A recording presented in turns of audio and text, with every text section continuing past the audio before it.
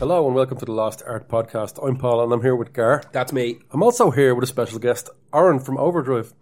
Hello, how you doing? Lovely to be here. If you don't know Overdrive, you do. You do actually know. You do actually know it. You'll have seen definitely some gig being announced before probably MCD even got to it. Before they knew they booked Before they knew they even booked it.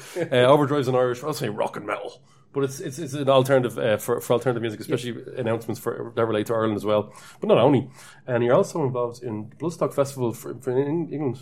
Yeah. Started off, I kind of came into it through their Metal to the Masses franchise. So there's basically Bloodstock run this Metal to the Masses franchise that I think there's 28 or between 28 and 32 of them. I can't quite remember. So it's Ireland, Northern Ireland, across the UK, Norway, Belgium. So the idea is basically that we give a stage, a platform, it's a showcase for unsigned metal bands, and a band from each of those areas will be chosen and to play at Bloodstock on what they call the New Blood stage, which is a very fucking great stage. And they get access to everything, all the press and everything. So it's a brilliant platform for bands to get out there, you know. So what are we doing this week, Helmet? This week we are doing masked bands. Bands that have either worn masks their entire career, sections of their career, and or makeup, and or just get-ups. I thought it'd be good to get Aaron as well, because he will know a lot of bands. And he loves wearing fucking makeup. I do. Loves wearing makeup. Yeah. It turns out a lot of bands will be... Looking well, lad. Oh, he's looking well, yeah, Jesus. Put me in touch. A lot of these bands will be involving heavier stuff. That's why it made sense. Because you know a lot about music, but you know a lot about this kind of stuff as well. So a lot of mask bands, we are probably more pushing towards alternative kind of music with masks and stuff like that. Not always. So what I will do is, we talk about why these bands wear masks. I think a lot of it is to do with, it's definitely some of the ones I've picked to do with self-confidence and just not having to really be your own full self. General anonymity. Anonymity, yeah. Now, some of them is just a great gimmick. Yep. Like a really great gimmick.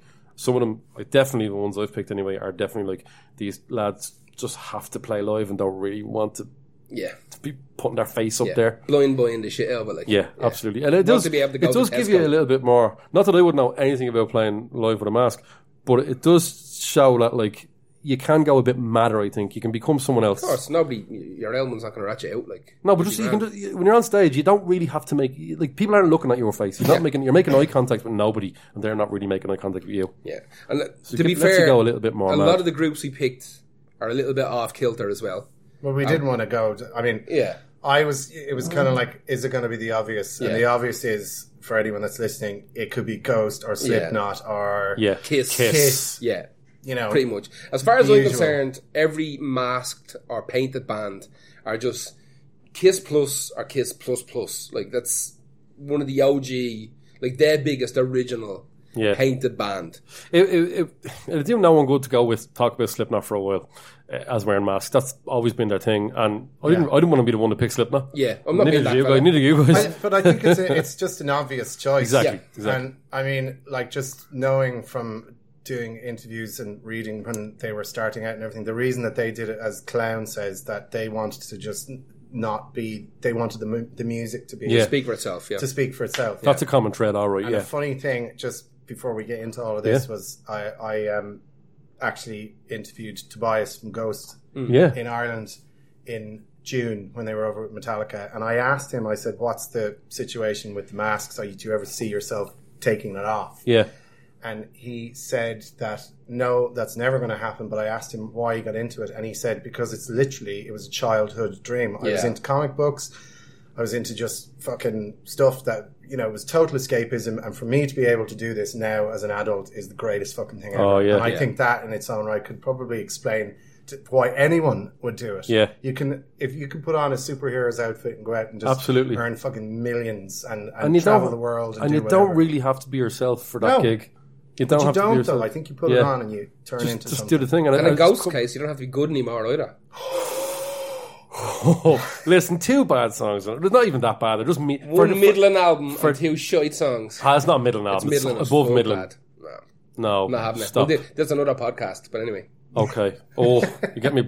Yeah, like Ghost have been on podcasts before. We've had Kiss on podcasts. I'm not sure we had Slipknot, Mushroomhead, but like. Oh yeah, Mushroomhead. Yeah. Well, I do like Mushroomhead a lot. Apparently, they're wearing, just a quick point, wearing masks way longer than Slipknot, and the boiler suits and Is the get-up. is that true though? I don't know. Because They there's say it. argument that's been going on. I definitely read it, but I don't know. I remember I saw them at Ozfest here in Ireland, and they were fucking horrendous. Really? They were shocking. But it was in the RDS, and it was out in Ferry. Ferry House, yeah. And they were inside this fucking place. That's right. It was all concrete, and it was just the sound was just a shit. I heard it was. I was at that. Like, Dreadful. I went to see something else when that was on. It wouldn't have been Therapy at the same time, would it?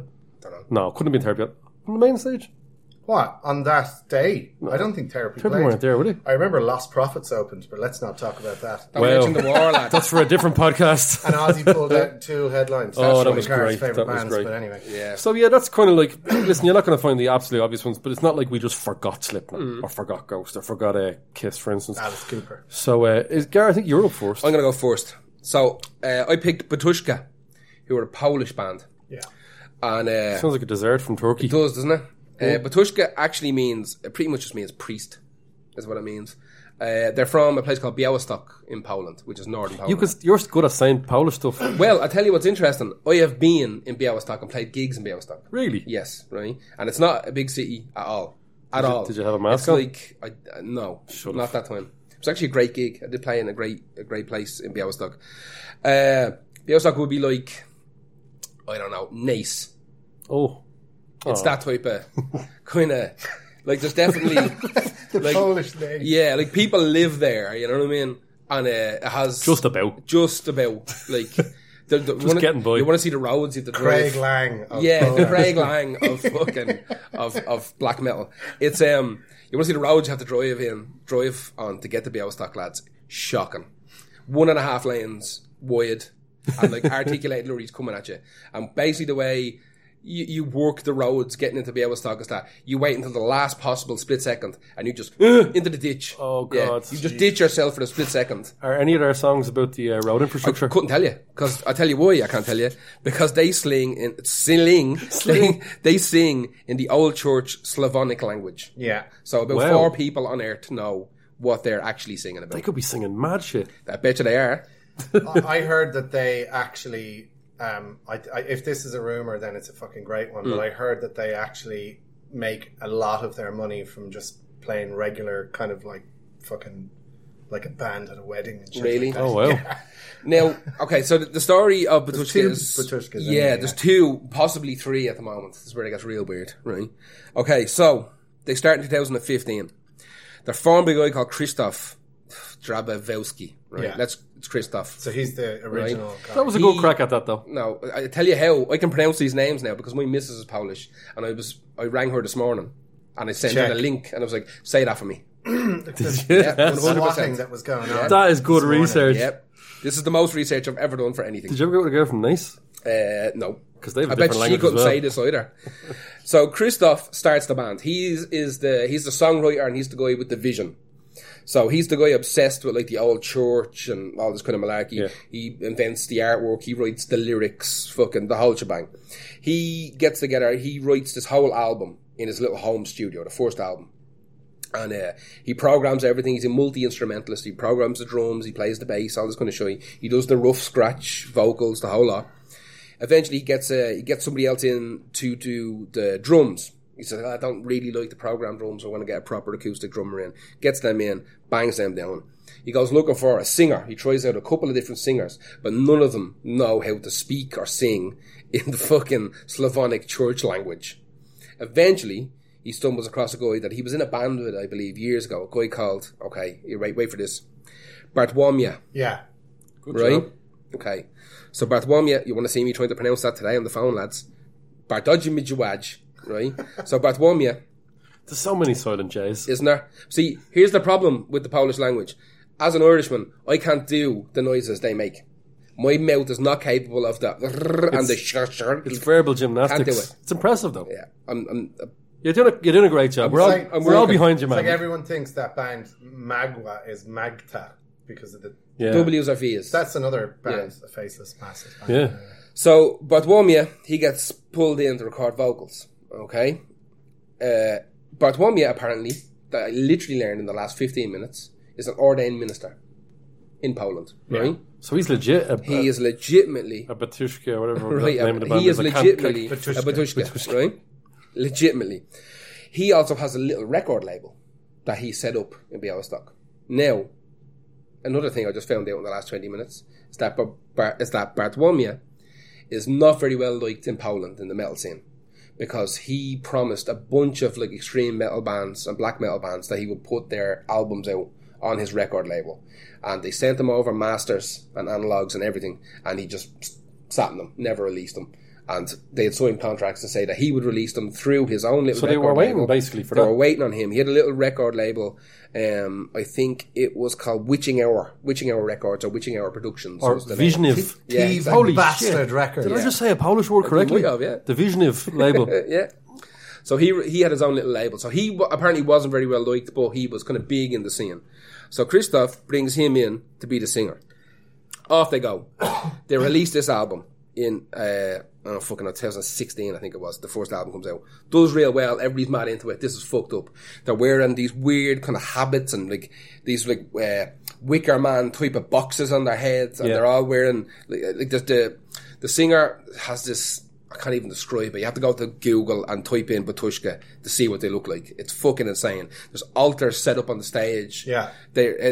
What's weird about them is that they, for like a black metal band, that they actually embraced using like 7 and 8 string guitars, which are kind of frowned upon in the black metal scene. Pointless. Yeah. They were just frowned upon. They're not. But sorry, I'm being a dick. But in that scene, they were frowned upon. But Batushka went down that road to bring more kind of sonic sibilance into it.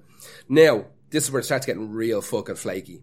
The album does particularly well. People are very interested in the band. When you listen to the band, I'm going to be honest with you, it's hard to tell the difference between songs. It's fucking mental, right? You got to give it to Polish. They really get behind Polish acts. They absolutely do. We love bringing them up a little bit and then just tearing them down. Get them.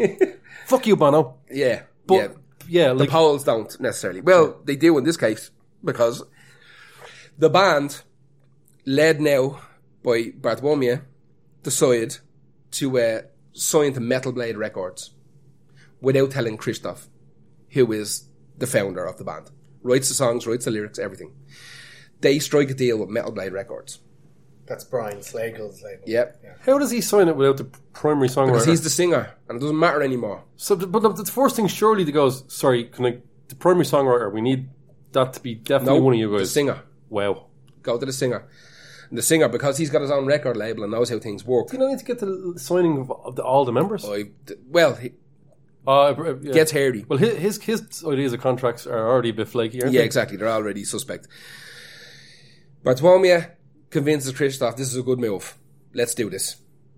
So Christoph goes, fucking all right, yeah, if you had told me, I probably would have done it anyway. You know what I mean? But, all right, it's done now. We're Batushka. Let's push forward. Whole thing turns to shy, right? 2018, before the fucking album is even ready to come out. Fucking hell, lad.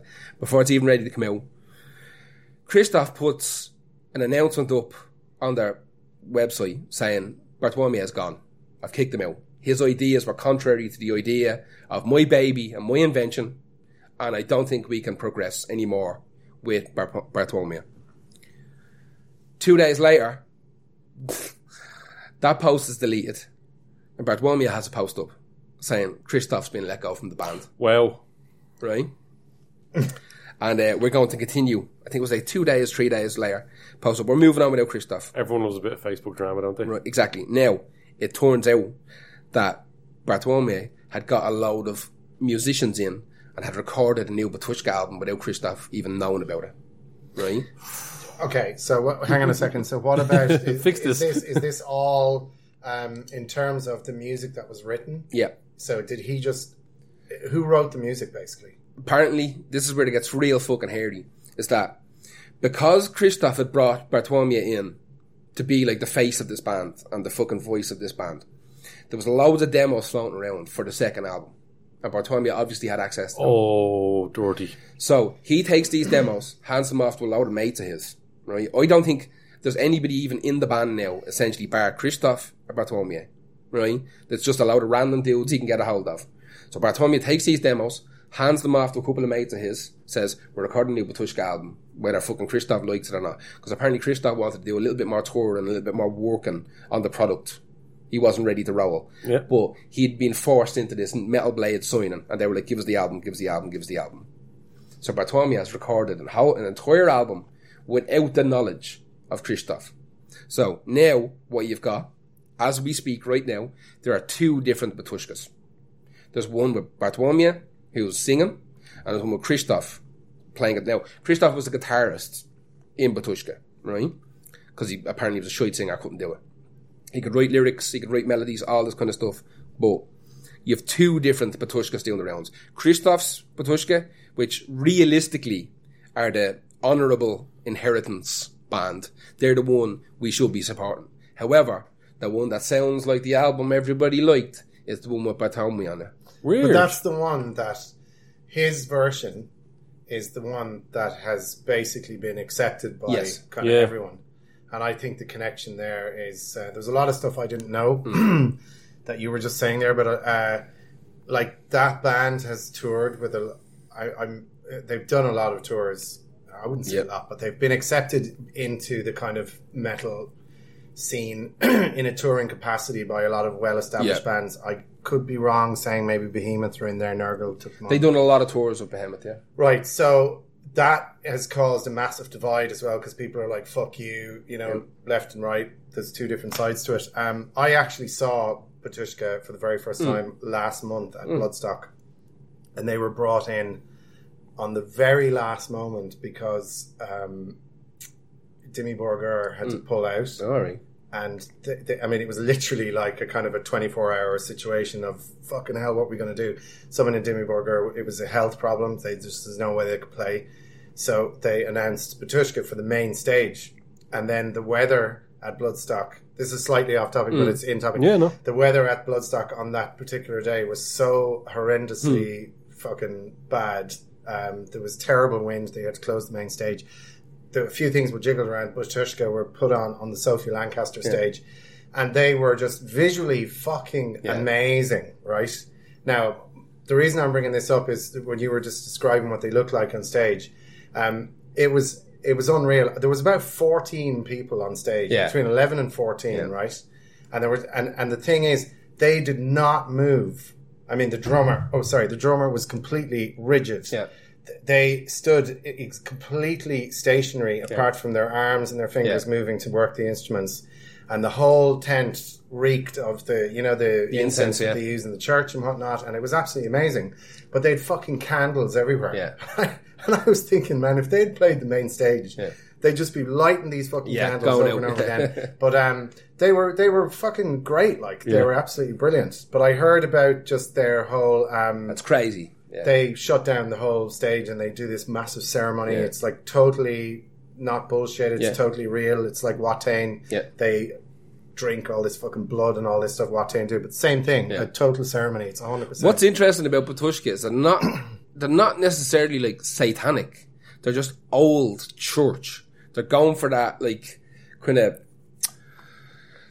of medieval Christianity feel, which is not far off Satanism realistically. No, it's not. It's the visuals they're going for are that grim and spooky and outlandish that it's currently what we would expect a satanic band to look and sound like, but it's not.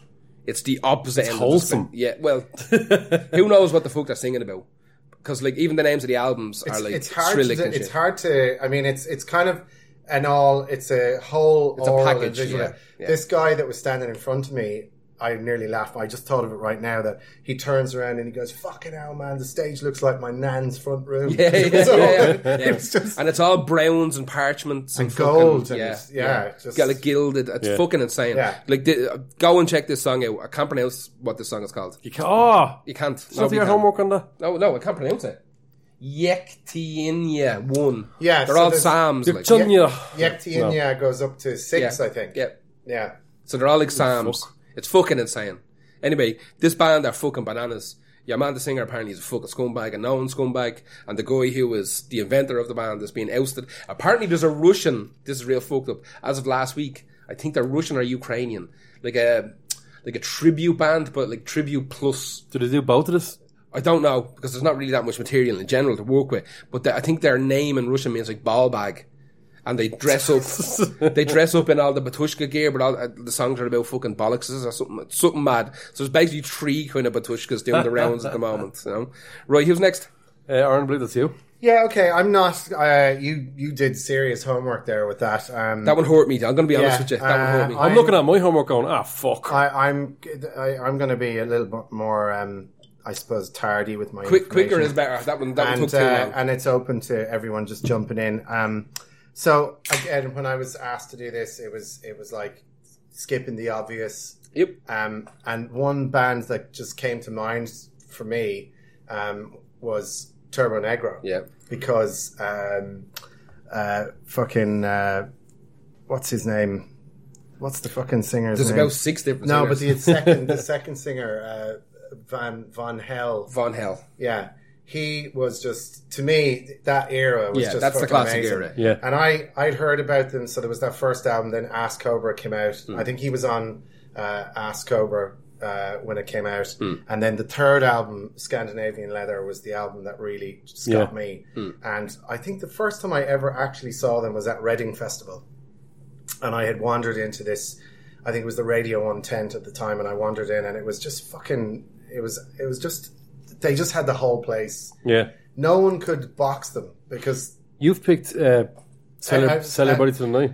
Sell Your Body to the Night. That's my favourite song by them. Everybody. I absolutely can't get over how much I love that song. It's a fucking cracking song, and like it's when I used to DJ, everything. I would play that. That's the one I play all the time as well. I play it in fucking places where you'd have like just a kind of an everybody crowd, and everyone would be getting into it. It's just one of those. It's just instantly lovable song. It's just, I can't tell you how much I love that song. But when you picked that, I was so happy. I was like, yes. That album for me was just amazing. And they actually were based here in Dublin, so they came to Dublin. Did you go to that show? I'm gonna be the one who stands out here. I really do not like Turbo Negro. You don't? No? I believe I went on one of those research escapades about a year ago because I knew of the band, but we had been doing a lot of stuff with the Turbo Jugend here. in Dublin, like hosting parties for them and putting gigs on for them. And we were doing so much that I was like, all right, I only know 1 or 2 songs. I know like All My Friends Are Dead and all that kind of malarkey. I said, you know what? There's a band with like heritage. They've gone through a couple of different singers, couple lineup changes, been around forever. So I'm going to do this. I'm going to go balls deep with Turbo Negro. And I listened to everything. And I came back with 1 song. Which was? Age of Pamperius. Right, okay. That's it. That's all I can do. I try it. I don't hate them. They just do very, very little for me. I can appreciate that they have a lot of absolute mutants that love them. Now, what I really liked about them was they were like there's very little left to do in terms of being outrageous in music these days, and they went down the road of just being so obviously like we're just going to really push the homosexual thing into your face, which I've no fucking problem with. But I just loved the kind of dichotomy and the weirdness of there's all these people that, these fucking guys that are going to a rock show, and then you've got, that's his name, Hank. And Hank is up there, and he's like, I want to, fuck you, stick my dick in you like a pizza oven. Like, he come out with the weirdest shit. He's doing his own thing now as well. Yeah, well, he's got a couple of things. He's got Dr. Mercy and the Midnight Cult. All right. And he just goes under Hank Von Hell as another thing as well. Now, he's the one that had like the King Diamond splatter. It was kind of, it was like a bastardized Alice Cooper sort of thing, right? So, I do love that album. I think that album is fucking brilliant. I saw them a couple of times on tour. As I said, I saw them at Reading on that, and I saw them here in Dublin headlining what is now the Button Factory, and they were just, they just don't give a fuck. They're absolutely fun. I don't like what they've turned into now. I think this new. I haven't heard the new stuff. What kind of? Well, not new, but the later it's kind of. It's like they're desperately trying to sort of hold on to that particular. I mean, God, any band that sort of gives themselves a name, brands themselves, christens a genre upon themselves, like these guys call themselves. We are death punk. It's like, what the fuck is that? Yeah, come on. They've been called all sorts of fucking names. People can't categorize them, and yeah, fair enough for that. But right now, I saw them again at Donington. I was working at Download, and they had the new singer who's from the UK. And hey, listen, man, when you're like 5 or 6 beers deep in, the sun is shining, you're in the field, it's fucking fun. Yeah. But Yeah. See, for me, I'm going to be honest with you. They sound like a cross between the Spice Girls and Thin Lizzy. They just... it's just garbage music, and it's fine. I'm a big fan of garbage. That's my favourite genre of music. It's absolute shite. Like Limp Bizkit. Limp Bizkit. Silly love shit. it. I love shite music, right? But these are not hitting the notes. Really? I can't. Now, I tell you what I love. I love their fans. They're so nice, I love man. the Turbo Jugend, right? They're such a great fan base. Basically, right? It's just a special skill. But isn't it weird, though, how, to be really honest with you, like, considering the three of us sitting around the table here, we're all involved in some capacity. Yeah, well, DJs and we do stuff. They really haven't done anything even minorly impressive. Yeah, right, yeah. At all. I mean, there's like, they just had a new album that came out last year, or was it earlier this year? Yeah, who cares? I mean, there's a single that came out, and it flatlined, but yet there is this full-on fucking, like, Cult. representation across America, across Ireland, every UK, single city mainland Europe has a Turbo Jugend. Do you know why, lads? I'm going to tell you. Yeah, why? I'm going to tell you right now. How did they set this up for themselves? Fucking newsflash. I'm going to tell you straight away why the Turbo Jugend is such a big thing. You want to know? Why? Threesomes for nerds. Threesomes for nerds. Are you calling them a sex cult? Not far off it. I'm telling you right now, I have spent more time with the Turbo Jugend than any other subcult of fucking band lovers. More than goths, more than rockabillys, more than skinheads, whatever. Are you trying to So say... you're saying that, so when they pass the third shandy, it just starts to get... I have A sex sat ball. at a table, right, with hordes of fucking Turbo Jugend and watched them stone-faced set up gangbangs for later that evening. Get the fuck out That of sounds here. fantastic. Cash money. I have been Yeah, witness no, to like- this. So in a percentage of women to men, Pretty good. Even? No, definitely not even. I would say 70-30 in favour of men, maybe 60-40 on a good night. There's definitely loads of women that are interested. But think in about Turbo that. If you go Jugend. on a night out with them, it's probably going to be incredible. I have seen some bananas shit at because we host all the Turbo Jugend stuff. Yeah. Right? So I've been here when And they are genuinely they're lovely people. So they're lovely. lovely. However, I've had men run up to me in the middle of like me DJing at one of these things. I've had full wear sloppy kisses put in me by big hairy horrible people out of nowhere. I've essentially been sexually assaulted in the face by men. Just go with it, man. Just go with this it. This is the thing sell that your happens. body to the night, man. Exactly. But this is the thing that happens. What happens with them is you've got these groups. It's real. It's so weird, but it's fucking great as well. They take all these weird kind of misfit people who have fuck all else going on in their life, and they somehow get introduced to Turbo Negro, and they learn all the words, and they fucking love shouting them up in the air and fist pumping and fucking bouncing around to this fucking garbage 3-chord trick shy, right? They love that. And then all the blokes start wearing the face off each other. And the fucking women are after having a load of fucking points as well. And they're like starting to feel free. And the blokes are looking at the girls. And the girls are looking at the blokes. And then all of a sudden, a big sit down will happen in the corner. This is fact. A big sit down happens in the corner. Are you ratting these out on the podcast? I'm not naming names because they all have stupid names. Second question. Are they the Scandinavian Insane Clown Posse?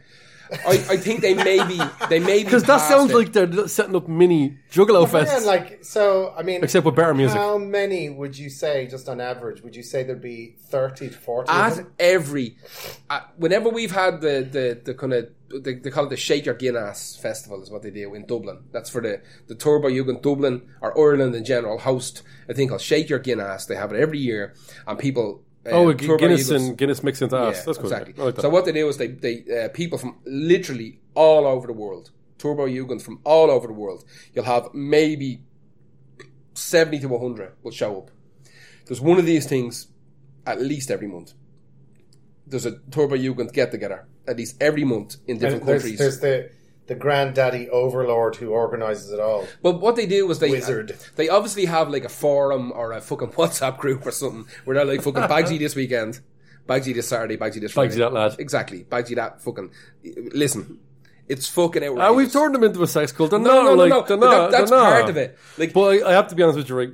I hung out with a few of them and they're just genuinely painfully nice. They're lovely. And I've never seen 40 of them turned up to my karaoke night, 40 to 45 of them. And I swear to God, I've never seen a gang come in and not cause trouble. no grief. No grief grief ever. at all. Ever. No grief. Not a single. They That's can't because be... they all know they're getting their whole Exactly. That's ingenious. You can't go into a gangbang with an injury. Do you know what I mean? But it's not just that.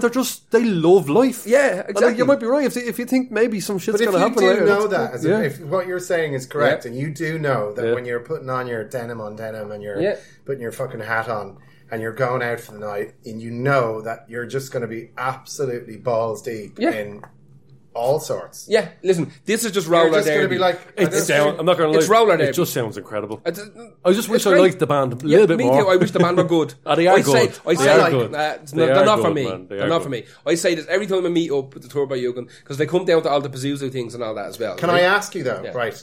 If you didn't, you probably answered this already, I'm going back, but if you didn't work in Yes. this industry and Yeah. have to serve and be around and do all that sort in of the stuff, secret location? Yeah. would you still feel this way, or was it just an absolute? you wouldn't know about take the sex. everything away from it and just straight down, as you said that you did an in-depth. You just Yeah. listened to everything and you Yeah. came out and said it's dog shit. Yeah, it's not for me. Yeah. It's just straight up not for you. Have you ever seen him live? No, I'm not going to either. Like, there's a shite. Like, maybe if Overdrive hooked me up with a fucking few blags. Yeah, well, if someone books them for Ireland, Yeah, then book them then. I'm not fucking. Hang on, why can't they put Jürgen? Can they not book Hang them? on, you get loads of tickets. I own a pub and a venue. Hang on, Yeah. we can do this. We can do this. We can get the Turbo Yugen to pay for it as What well. do you reckon they're worth? Do you reckon I get paid in blowjobs or something? You've overly sexualised this crowd now. I'm the going to lads bring are you not- down. the lads What are do not you going reckon to You need they're- to come down. What do you reckon this is speculation. I've no idea, but what do you reckon the price tag is on Turbo It's now? about $5,000, I'd say. Fuck off. Yeah, four How and many's a in the half. band? There's 5 of them in the It band. doesn't matter. Doesn't matter because they're You surely make your money with a fan base like their that. promotion company be underwriting all of it. Four and a half to $5,000, I'd say. Yeah. Yep.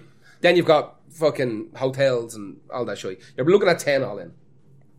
10 all in with rider and accommodation. Yeah. 10 grand. Yeah, 10k altogether. Okay. You ain't making it in Ireland, in Dublin. You know? Yeah, fair enough. The last time they played here, it was when it was the Temple Bar Music Yeah. Centre. But that would have been the height of them as well. I remember downstairs was fairly busy, but upstairs there was only about 6 people upstairs, including me, Yeah. and I was. That's the place to be, though, isn't it? Upstairs. Oh, when especially when you're getting they old. burst open about 6 feather pillows at the end, and it went fucking everywhere. I fell off. Well, I went to see Saxon there one night, and I fell off the fucking balcony. Saxon. Saxon. Denim and leather. 20,000,000 years I ago. couldn't imagine you at a gig like that. I didn't know I was going to see Saxon. Somebody just brought me. Was it a mystery You gig? just had a fucking heart attack. I was you know what? absolute full stroked out on the fucking mystery- balcony. Fell off A it. Yeah. mystery gig would be a good idea, wouldn't it? You just sign up and buy tickets. You don't know where you're going. What if I had to go and see Turbo Negro? I wouldn't be into it then. You would. Get the I wear. would. Because to you be get fair. your hole at the end. I wouldn't. Don't Get tell me the not that. Jesus Christ. Jesus Christ. So who's next? No, but You're next. dudes don't count though. Dude, listen, if that's all right, then we'll be all right. What's next? I'm next. And I'm going to pick a Matt Borum one because I want to diversify the playlist. All right, yeah. It's Daft Punk. All right. But I love Daft Punk. I absolutely have so much time for Daft Punk. Yeah. Everyone knows Homework them as is the fucking album. Though. Homework is, I picked Defunk. 1997 Homework is an absolutely incredible Great album. video. And it doesn't sound really like the rest of they went very disco-y after that. There's even some disco and stuff on Homework as well, but it's really, every song is like 6 minutes. It's just pulsing, fucking nauseating I sometimes. think I'm trying to think if I've seen Daft Punk live. I might have somewhere. I've never seen them live. No. I don't think I have. No. This is obviously, I mean, do I need to explain who Daft Punk are, the Parisian duo? The names are incredible. Guy Manuel de Homem Cristo is one of them, and the other guy has the coolest name ever, Thomas Bangalter. But like the fucking just Aesthetics. where those helmets are now, just the level of. Exactly. That's what I was going to say, Because actually. at the start, I think it was like, do you remember the old Battlestar Galactica fucking first Yeah, round? but in the 70s, even they were before, shit looking. even before that, they were doing plastic bags over their head, a la Proper fucking rubber bandits. rubber bandit Yeah. stuff. Then they moved on to when they had to do interviews, which they just don't really do much anymore. They don't have to. they're Daft Punk. I love that they don't do that. And they don't follow protocol. Like, why should they? Absolutely. Like, so it went from plastic bags to Halloween masks that they picked up in stores in America that they would go and do the interviews in, to now what is absolutely iconic. The gold. Yeah. I mean, they're bitching. Didn't they do that fucking... They have that really weird movie that Chris used to put it on all the time. Is this the... where people's faces are melting and shit like that. The Daft Punk... it's like a really surreal, abstract kind of documentary movie. It's just all their music. Chris used to play that all the time. I know that they have a full feature animation for the Discovery album, but that's not that. So that was Eddie Van Halen was on that, wasn't he? I think so, yeah. He'll do it. He would, to be fair. Oh, God, I have stories. To be fair. So it's this, like, kind of like... They started off with these things. They moved on to the helmets that look like kind of Isaac Asimov fucking robot stuff, and they've nailed it. They've absolutely nailed it. They don't do many interviews. They don't really care. They're one of the people we talked about earlier that say stuff like, we're not the performers, we want the music to stand out there. We host the vessels for the music. It just so happens that this is super marketable as well. but I am on side with them. They are doing it for those reasons. They consider themselves to be ugly people that people don't want to look at. I saw a picture of them. They're all right.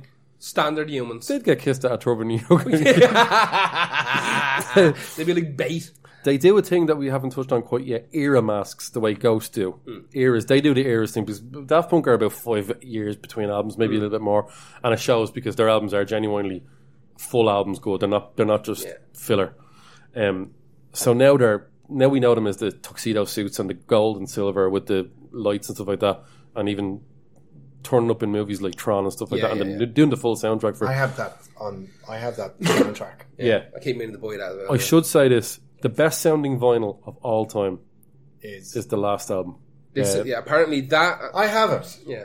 It is, for me. No, you've got way more. Your vinyl collection makes me ill. Just even from some of the stuff... I don't even know what it is, but just some of the stuff you said you have, I'm like, I have that Daft Punk album. I've got Homework as well. I have a first pressing Homework. Oh, wow. I have that one. What the fuck was it called again? Random Access Memory. That's it. I have it, and I also have. I was given a very rare copy of the Tron album soundtrack they did. Nice, and it's a super rare one. It's number 63 or something. Wow. Printed out of a specific number, and it glows in the dark as well. And it's like your Michael Jackson one. Yeah, well, I'm. I for me, like with this band, with these guys or DJs or whatever you want to call them, I really love them. Yeah. I love a lot of music, but I love them, and I love Soulwax as well. I love Soulwax, the original band Soulwax. We talk about them a lot. We do talk about them. I saw Soulwax opening for Muse in the ULU in London. And did you leave when they left? Tickets were £5. Jesus Christ. Nobody knew who Muse were. This was fucking... So a buddy of mine was explaining, he went to college in Plymouth. Yeah. The guitarist of 20 Balls, Gav, he's from Plymouth originally. He went to uni in Plymouth. And I think those boys are from down around there or something. I don't know what the fuck was it. Muse. They used to go down and play the uni every 2 weeks. Yeah. And they play in the student union, and it was like free. Can I do just a quick impression of a Muse song? Savage Riff. Ah, Big Barn. Then waiting around. Can we have the Savage Riff back? Then Radiohead.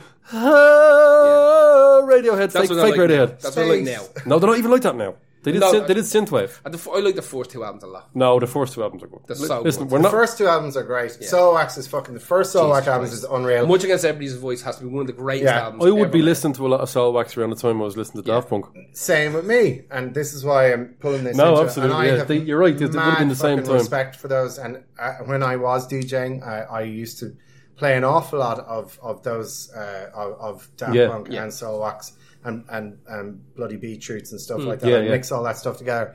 But I just think the marketing, probably of all the bands that we're talking about today, just looking at this playlist. In terms of their imagery, is bananas. Man, these guys are fucking nailed. They are the electronic version, in my opinion, of Jack White from the White Stripes. Yeah. He's just brilliant at what he does. He's brilliant at marketing himself. These guys can do it so well. And talking about masks and everything, just the gold and the silver and what they've evolved to right now is just it's fucking phenomenal. And America loved them so much. America cannot get enough of Daft Punk.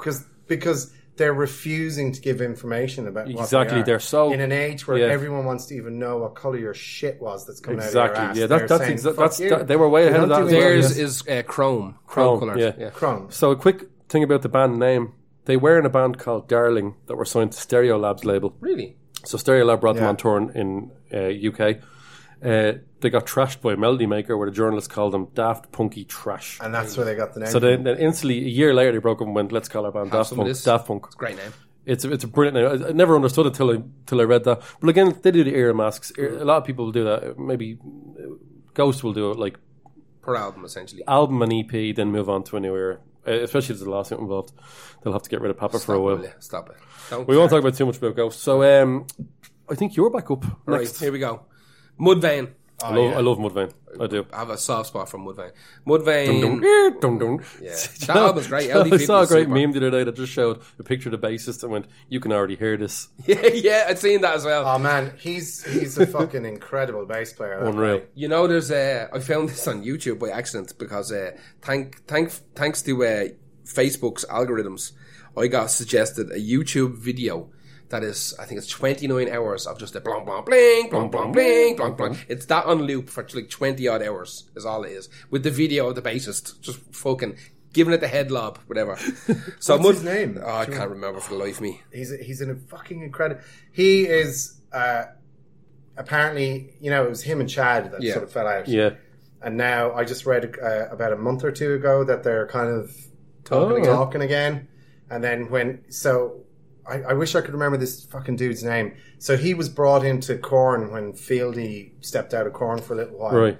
And Chad sent a message to him saying, I'm very proud of you. And it's sort of... That's nice. The kimono was just opened a little bit. A little bit of ball bag showing. A little bit of ball. Could be dick. A corner of ball bag. Could be hairy dick or ball. Yeah. Well, if they fucking all decided to get back together, it would just be something else, man. Because people are still lapping up Slipknot and Killswitch Engage. Absolutely would lap up Mudvayne. I mean, musically, Mudvayne are fucking leagues ahead of a lot of bands. Absolutely. Well, like in terms of like the way they write songs, like we're talking like prog new metal. You know what I mean? That's the level of... In terms of like how well they can play the instruments, not the writing of it. But yeah, I get what you're saying. Like they're fucking bananas. But it's tech as fuck. Like. Oh yeah, it really is. But if you think Chad, if you look at Mudvayne, right, and then you look at Hell Yeah, Jesus Christ, it's fucking like so. They formed in Hell Yeah. Chad's in Hell Yeah. Oh god, that with the band with the song Alcohol and Ass. Yeah. Vinnie Paul. Oh, yeah. Vinnie Paul. And now they've got actually someone in to replace Vinnie Paul. I know we're stepping away from it. And they are moving forward, and they've apparently a new album coming out. Oh, I can't get into Hell Yeah. It's like just fucking Troops metal. It's Troops metal. If ever there was a sign, Troop metal. It is Troops metal. If ever there was a sign that Mudvayne should get back together, it was Vinnie Paul fucking kicking the bucket. Yeah, it's another band that do this thing of Troops metal is Five Finger Death Punch. You know when you're in a studio and this is what I say about Fish Finger Donkey Run. Just fucking cannot stand that band. I've so many words for Five Finger Death Punch that never come to me. I don't want to slag them. Just absolute dirt. Yeah. They do Troops metal. Yeah. Troops metal is what they do, right? When they go into we fly to Iraq to fucking play for when they go into a studio, right? They don't Moody. They don't pick like streaming or CD. They pick what's going to sound good in a tank. Yeah. What kind of tank stereo have? An old JVC? No, it wouldn't be JVC. No, they do an NRA fucking poll about. Yeah, I hate that fucking. We stand with the troops. They're fucking absolute horseshit. Anyway, I hate them. Mudvayne. Sorry. Formed in Peoria, in Illinois. I hate fucking Five Finger. Yeah. 1996. The big album that everybody knows is LD50, right? Yeah. That dig on it, the single, which is the fucking big one. They started off wearing kind of horror gear and paint. It's more paint than suits. So you'll see in the video for Dig, you've got the fucking... There's a whole behind the scenes of how they did that. Yeah. Eventually, they moved on to these white suits with bullet holes all over them. And they got kind of... they went to the Grammys with that. They had that big famous performance on the Grammys where they had kind of bullet holes on their heads and blood pumping out of the white suits and stuff like that. Eventually, they ended up becoming aliens. They start wearing alien fucking outfits. And that was around this album. It was just before this album, I believe. If I remember correctly, they were touring. They didn't really have they didn't change their look to deal with albums or anything like that. They just randomly, they do, you know, a couple of months in this type of stuff, a couple of months in this stuff, a couple of months in this stuff. They keep themselves interested. Yeah. So they were wearing like the alien gear and the big stupid eyes and all this kind of shit. Then there were bunnies. They were like roadkill for a while. They wore these big kind of bunny suits and skunk suits and fucking, they'd bones sticking out of them and again gore all over them. Eventually they just, I think it was around 2003. But this album that you're talking about, this album, this song, this is when they dropped everything. Yeah, right? just where they knocked it all on the head. So it was around 2003 that they decided we're not wearing the stupid suits anymore. We're just going to be a band. So I picked the song "Trapped in the Wake of a Dream," which is amazing of this album. I think this is their best record. This is a little bit more mature than LD50. It's not quite as... Unfortunately, they came out at a time where new metal was big, and they kind of got lumped into that a little bit, even though, like you said, it's real fucking tech. It's proggy as fuck. They're very experimental. They have so much going on in the music. And it's also... It's catchy, but it doesn't rely too much on, like, the melody of a catchy song to sell itself. It sells itself on the fact that, like, it's kind of brutal metal, but it's tech, as you said, as fuck. This album, when I bought this, I bought it on CD the week it came out, and it came with a DVD of the making of the album. You bought this on CD? Originally when it came out. I have this on CD, the original CD, and this is the tour I saw them on. Yeah.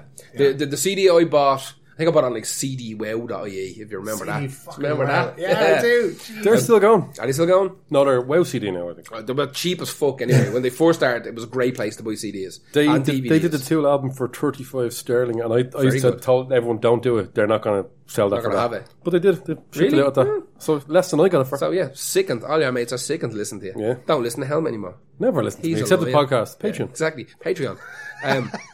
So... I bought it the week it came out, and I don't know whether it was the regular one or the deluxe one. It was like the cardboard. But there was a slipcase on it, wasn't there? Yeah, there was on the top of the cardboard fold. Yeah. And in the back of it, there's a DVD, and they had obviously a shitty camcorder walking around the studio, and they recorded the lads. Everyone had a shitty camcorder. Yeah, exactly, back then. But the album is fantastic. They broke up in 2010. They kind of badly. They kind of just disintegrated. They fell to shy, and that's where. The singer Chad had a record label called Bully Goat Records, and he decided to start this super group that really wasn't that super. Well, it was, I'll tell you, so it was Vinnie Paul, everyone else, but there was this fucking guitar player from a band called Nothing Face who was from Maryland. Yeah. Oh, I know Nothing Face, yeah. My brother used to live there, and he was in a band called Grievance at the time, and he used to play with Nothing Face and Clutch and all that shit from that era, and I was just like, wherever. When I saw that word supergroup, it's not. It's a stretch. And Vinnie Paul wasn't even their first drummer. He was the second or third drummer they had in that group. Like, he's the one. When Vinnie Paul came into the group, people were like, "Oh, supergroup now." Yeah, you know what I mean. But before and after that, it's whatever. Like, everybody else in the band is just a fucking mook, realistically. Yeah. And even to be fair, saying that, like, the singer from Mudvayne, who weren't that big in any way, saying that, like, he's the leader of a supergroup, you know what I mean? It's always depressed, though. It sells. But, lads, you'd want to be digging fucking... Dig! Exactly. But Every day! You'd want to be digging some fucking, like, maniac fucking big names up for it to be called a supergroup. Had they not broken up, though, I reckon they would have been absolutely fucking massive. Yeah. I think they were about 2 albums away from climax, from just absolutely... self-actualizing. Yeah, but they were... Yeah, no, I know what you mean. Or getting to the stage where you have that fan base that are going to buy everything that you do. Sepultura did, in my opinion, it was a rise. Or some people will argue that it was Roots, but for me, it was just fucking a rise. Was just unreal. And then there was... Every band has that album where it just the peaks. pinnacle. Yeah. It fucking is untouchable. Yeah, for me, it's KSID, and everything after that, just fucking it bin. With that, but I reckon they were on that trajectory. Yeah. If they had kept going, the way everything was moving around that time as well with new metal was changing a lot. It was becoming a very, almost like a fast moving consumer product where it was just, there were so many bands just happening. It was a great time. Like Korn held on, Deftones kept the identity. But there was fucking bands like Cold and American Head Charge. A little bit. I never liked them, man. Do you know what? They're too faint and Maury for a lot of people to be. I saw them again in Dublin. I think it was in Metal Hammer at the time, where it was like a murder scene. But whoever they got in to do the makeup, like, just went. Yeah, that's right. Yeah, that was when they were all doing it, but their one was really like, oh shit, it was they actually a little bit. Yeah, they go big lurch on someone. But they totally going back to Mudvayne. If they had just kept going, I think they might have been like, I think they might have been 5 years ahead of everyone else. But they could have been. They could be potentially where Slipknot are easy. right now. Yeah, easy. There's no question about it. Easily, and people still ask for them, and people still listen to them. Yeah, well, even a new load of people. But what's interesting load of to kids me are into them now. was that even back then, like they were talked about, but they weren't one of the big names. So I thought he was being like fucking Johnny Underground. Do you know what I mean? Like, we fucking Mudvayne, you know them? And no, far from. Well, anyway, we have to move on. Erlen, who's your next one? Oh shit. Okay, this. Okay, for me, this is a band that I was sent some promo material. They've been around for a bit, but this album really caught my attention. Mm-hmm. The band, they're called, again, pronunciation here, Heilung. All right. Where are they from? Danish. Brilliant. Well, they are a combination of Danish, German, and Norwegian. Yeah. And the song I picked was Narupo. Okay. And the very first time I heard this track, I got hairs up the back of my neck. It was a lot of time for this band. You just grew them, did you? Oh, dude, it was just absolutely unbelievable. So, basically, they are there's no electronic instruments or anything in their band within what they do live. They use actual artifacts from the Iron Age and the Viking Age, and they Jeez, I didn't even it's know a that. very vocal thing, right? So there's just kind of a reference to who they are would be there's the Enslaved kind of are associated with this other band called Wardruna. I love them, yeah. Okay, yeah. so big Wardruna. fans. That's how I actually YouTube suggested Heilung after Wardruna. Heilung, did you get a chance to listen to them in advance? No, not or yet. anything? Oh my god. I will after, but that's not used Just to this podcast. haunting fucking stuff, right? There's a singer in the band, what's her name? I have it written down here somewhere. Anyway, she's Maria Franz. Her voice is absolutely just fucking stunning. incredible, man. It's a medieval instrument, like. Yeah, and there's, I can't, like I was trying to explain this to someone the other day and they sort of raised an eyebrow and looked at me and just said, you fucking hipster. Because I was like, oh no, they're it's sort not of, right. because they said, who's Heilung? And I was saying, they're like a pagan sort of folk, there's no instruments they use. Artifacts from and then I was listening to what was coming out of my mouth and I was going, oh shit. I hate that when you try and such a cunt. the only way to de-hipster yourself is to be completely silent. Yeah. If you try and get yourself out of a hipster conversation where you're being, you'll only fuck it up. Yeah.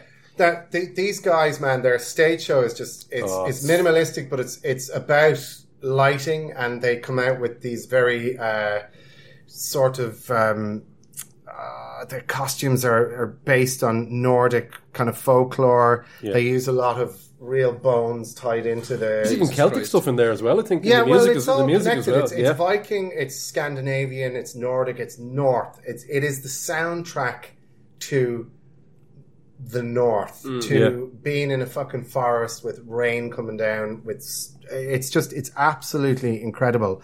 I've talked about this to people who are super into electronic music and everything, and they've given it a listen and they've just come back and said, holy shit, it's unreal. Is. This particular album is, I believe it's called Fruta. The opening track on it sounds like Gollum from Lord of the Rings. There's no music. It's just this very kind of acidy, spitting tongue Danish or this some Scandinavian accent, but they are fucking unreal. Visually, I've only seen stuff online. They are a band that are just probably this album for me. I do on Overdrive every year. We do the best of each year. This is definitely in my top 3 Savage this year so far. I got into them through watching obviously Wardruna on. I was watching it on YouTube, and then a full gig of Heilung came on. I thought, I'll give them a quick listen. I think I genuinely watched at least 45 minutes of it, and I think it was an hour and 50 minutes, and then I went back the next day to watch the rest of it. It's one of those things, just take it all in. Like, you're putting a song on that, we'll listen to the song, I know the song, but people will listen to it, but just do yourself a favour and just watch. You have to see it on here, and as well as that, one song, you might not get everything you need from this band from one song, but watch this full. Just stick it on YouTube. See what you think of their live performances. Oh Jesus Christ, the chills. The whole premise for the music is the name of the band that translates to healing, and what they say is it's a German word for healing. I think what I thought was a beautiful sort of analogy of it, explanation is they're amplifying history, right? They are like Sabaton. Oh God. Stop that. No, but honestly, man, this is fucking amazing. It's just something that if you live in a climate like where we live in, where it rains a lot, maximum grimness. It's fucking just magic. It's absolutely magic, and it is complete and utter escapism. And I found that people like my wife, who's not into the really super heavy stuff, and she's into dance music, Spice Girls, no, Turbo Negro. But Turbo Negro. She was just like, "Fuck, that's absolutely beautiful." And my kids love it, and everyone so far has just from the quality of it, it's unreal. It's so off the beaten track from anything. I don't know what your listeners would listen to, but this is way out there. But it's fucking awesome, and it will lead into a lot of really interesting kind of Nordic folklore stuff. Yeah, that there's a whole world of that, and it's becoming. I can't think of someone I know that wouldn't like it. It's instantly lovable. It's just I think you would. I'll tell you tomorrow. You love a big old riff straight away, and then get out in out. Is it garbage and does it have riffs? There's no guitars. Riffs. Well, then I don't know, lad. I don't know what to tell you. There's no guitars. There's no bass. There's no synth. The power of the voice, Gareth. The power of the human voice. It's literally using artifacts, creating sounds from them. But it's the voice. But it's the way they do it. Yeah. It's actually incredibly difficult what they're doing, but it's fucking beautiful. Yeah. All right. It's like the rolling credits on the most epic Game of Thrones episode you've ever seen. Yeah. This would be it. I have a lot of time for it. All right. Helmet, you're next. Oh God, this is a meaty one. Juicy. Buckethead, the guitarist. All right. Jesus, all right. I want to get to the meat of the story, which is obviously what people know him from mostly, which is Guns N' Roses' Chinese Democracy from 2000. Well, let's just get back. It's quickly what he does is, right, he's the guy you know from the KFC book on his head with the bumper sticker that says funeral across the KFC. The top part or something. And no, because he's copying, he's standing in for Slash, so that's where you're getting. I don't know anything about him. So he's got the Buckethead, literally Buckethead, and the white faceless mask. His real name is Brian Patrick Carroll. He has released, take a quick guess of how many albums he's released. 20. I don't know. Just like since 95 to now. 306. So 6 is right, but 300 on top of that, and he's appeared on another 50 albums. He is considered one of the best guitar shredders in the entire world. Really? Yeah, he is. I don't know anything. He's sought after by a lot of people at the time. So let's just go quickly just into the 90s, because I want to move on to the Guns N' Roses thing. After his first 2 demos, he gets signed to John Zorn's label. Now, John Zorn is a kind of avant-garde composer. You'll hear him do stuff with Yoko Ono that sounds like absolute dirt trash crap. Sorry, but not John Zorn has. John Zorn is on so much stuff that you could never just be a John Zorn fan. I'm into John Zorn, yeah. Where he's under so much stuff. John Zorn's stuff kind of sounds like. Do you ever play Scrabble and you try and invent a word to get by the round? Yeah, some of the stuff sounds like musically he's just trying to pretend that that's acceptable. But then you listen to the stuff, maybe he knows far more about music than the human brain can really comprehend. Okay. So anyway, this is why he's drawn to Buckethead, because Buckethead is genuinely one of the best shredders in the entire world. 1993, Buckethead auditions Red Hot Chili Peppers, doesn't make it. Probably too sound. More than 3 chords. Yeah. Oh, too many notes, man. Where are you from? You're not from California. You can't be in the band. 1995, he does a lot of soundtrack for Johnny Mnemonic. Really? Yeah. He does the. I actually know fuck all about this guy. You're gonna love it. If everyone knows, McCain. Just you might have missed it. Brian Patrick Carroll is his name. Was he in Chic at all? No, it's only Noel Rodgers and a load of nukes. References at all. Yeah, because that focus on everything. He was on the Johnny Mnemonic, like I said, but he was on the Mortal Kombat. He did the Goro sound, the Goro team. Really? For the Mortal Kombat in 1995. He is absolutely fascinated with chickens. What? Why though? Because he's mental. No, I don't mean like he's not the schizophrenia. He's no Joe Meek, like. He's no Joe Meek. This lad is properly broken in the head. Okay. Now I think you have to be sort of G.G. Allen broken. No, just weird, like, doesn't really even want to be... Turbo Jugend broke. For instance, if he has to talk to the band... Yeah. Now, this is what... There's a lot of stories about Buckethead. Some of them are true, some of them are not. A lot of them from our Guns N' Roses band members. He can only do interviews with a puppet. So he'll do a puppet. Yeah, look, the both of you are like, go fuck this cunt. So listen, let's move forward to how he got onto Chinese Democracy. In the late 90s, Josh Freese, Guns N' Roses and the Vandals, he knew him for years because he was friends with Primus's manager, and he was Primus's manager knew him. I think he might have done a little bit of work or tried out for Primus at one stage. Robin Fink left Guns N' Roses just before Chinese Democracy, they were starting on it. And Axl Rose goes, this guy Buckethead I'm hearing all this stuff about. Do you know him? And he goes, yeah, well, I know of him. Get him in here. Tell him it's going to take 18 fucking years to make this album. We just mentioned, have a guess how many, I did it already. 306 albums Buckethead has. Get the fuck out. 306 studio albums Buckethead has. With his own name. Loads of other labels as well. Just, he's absolutely prolific. So he goes on to Chinese Democracy. That clearly is never going to work. He's writing albums in a day. Chinese Democracy takes a decade. Okay.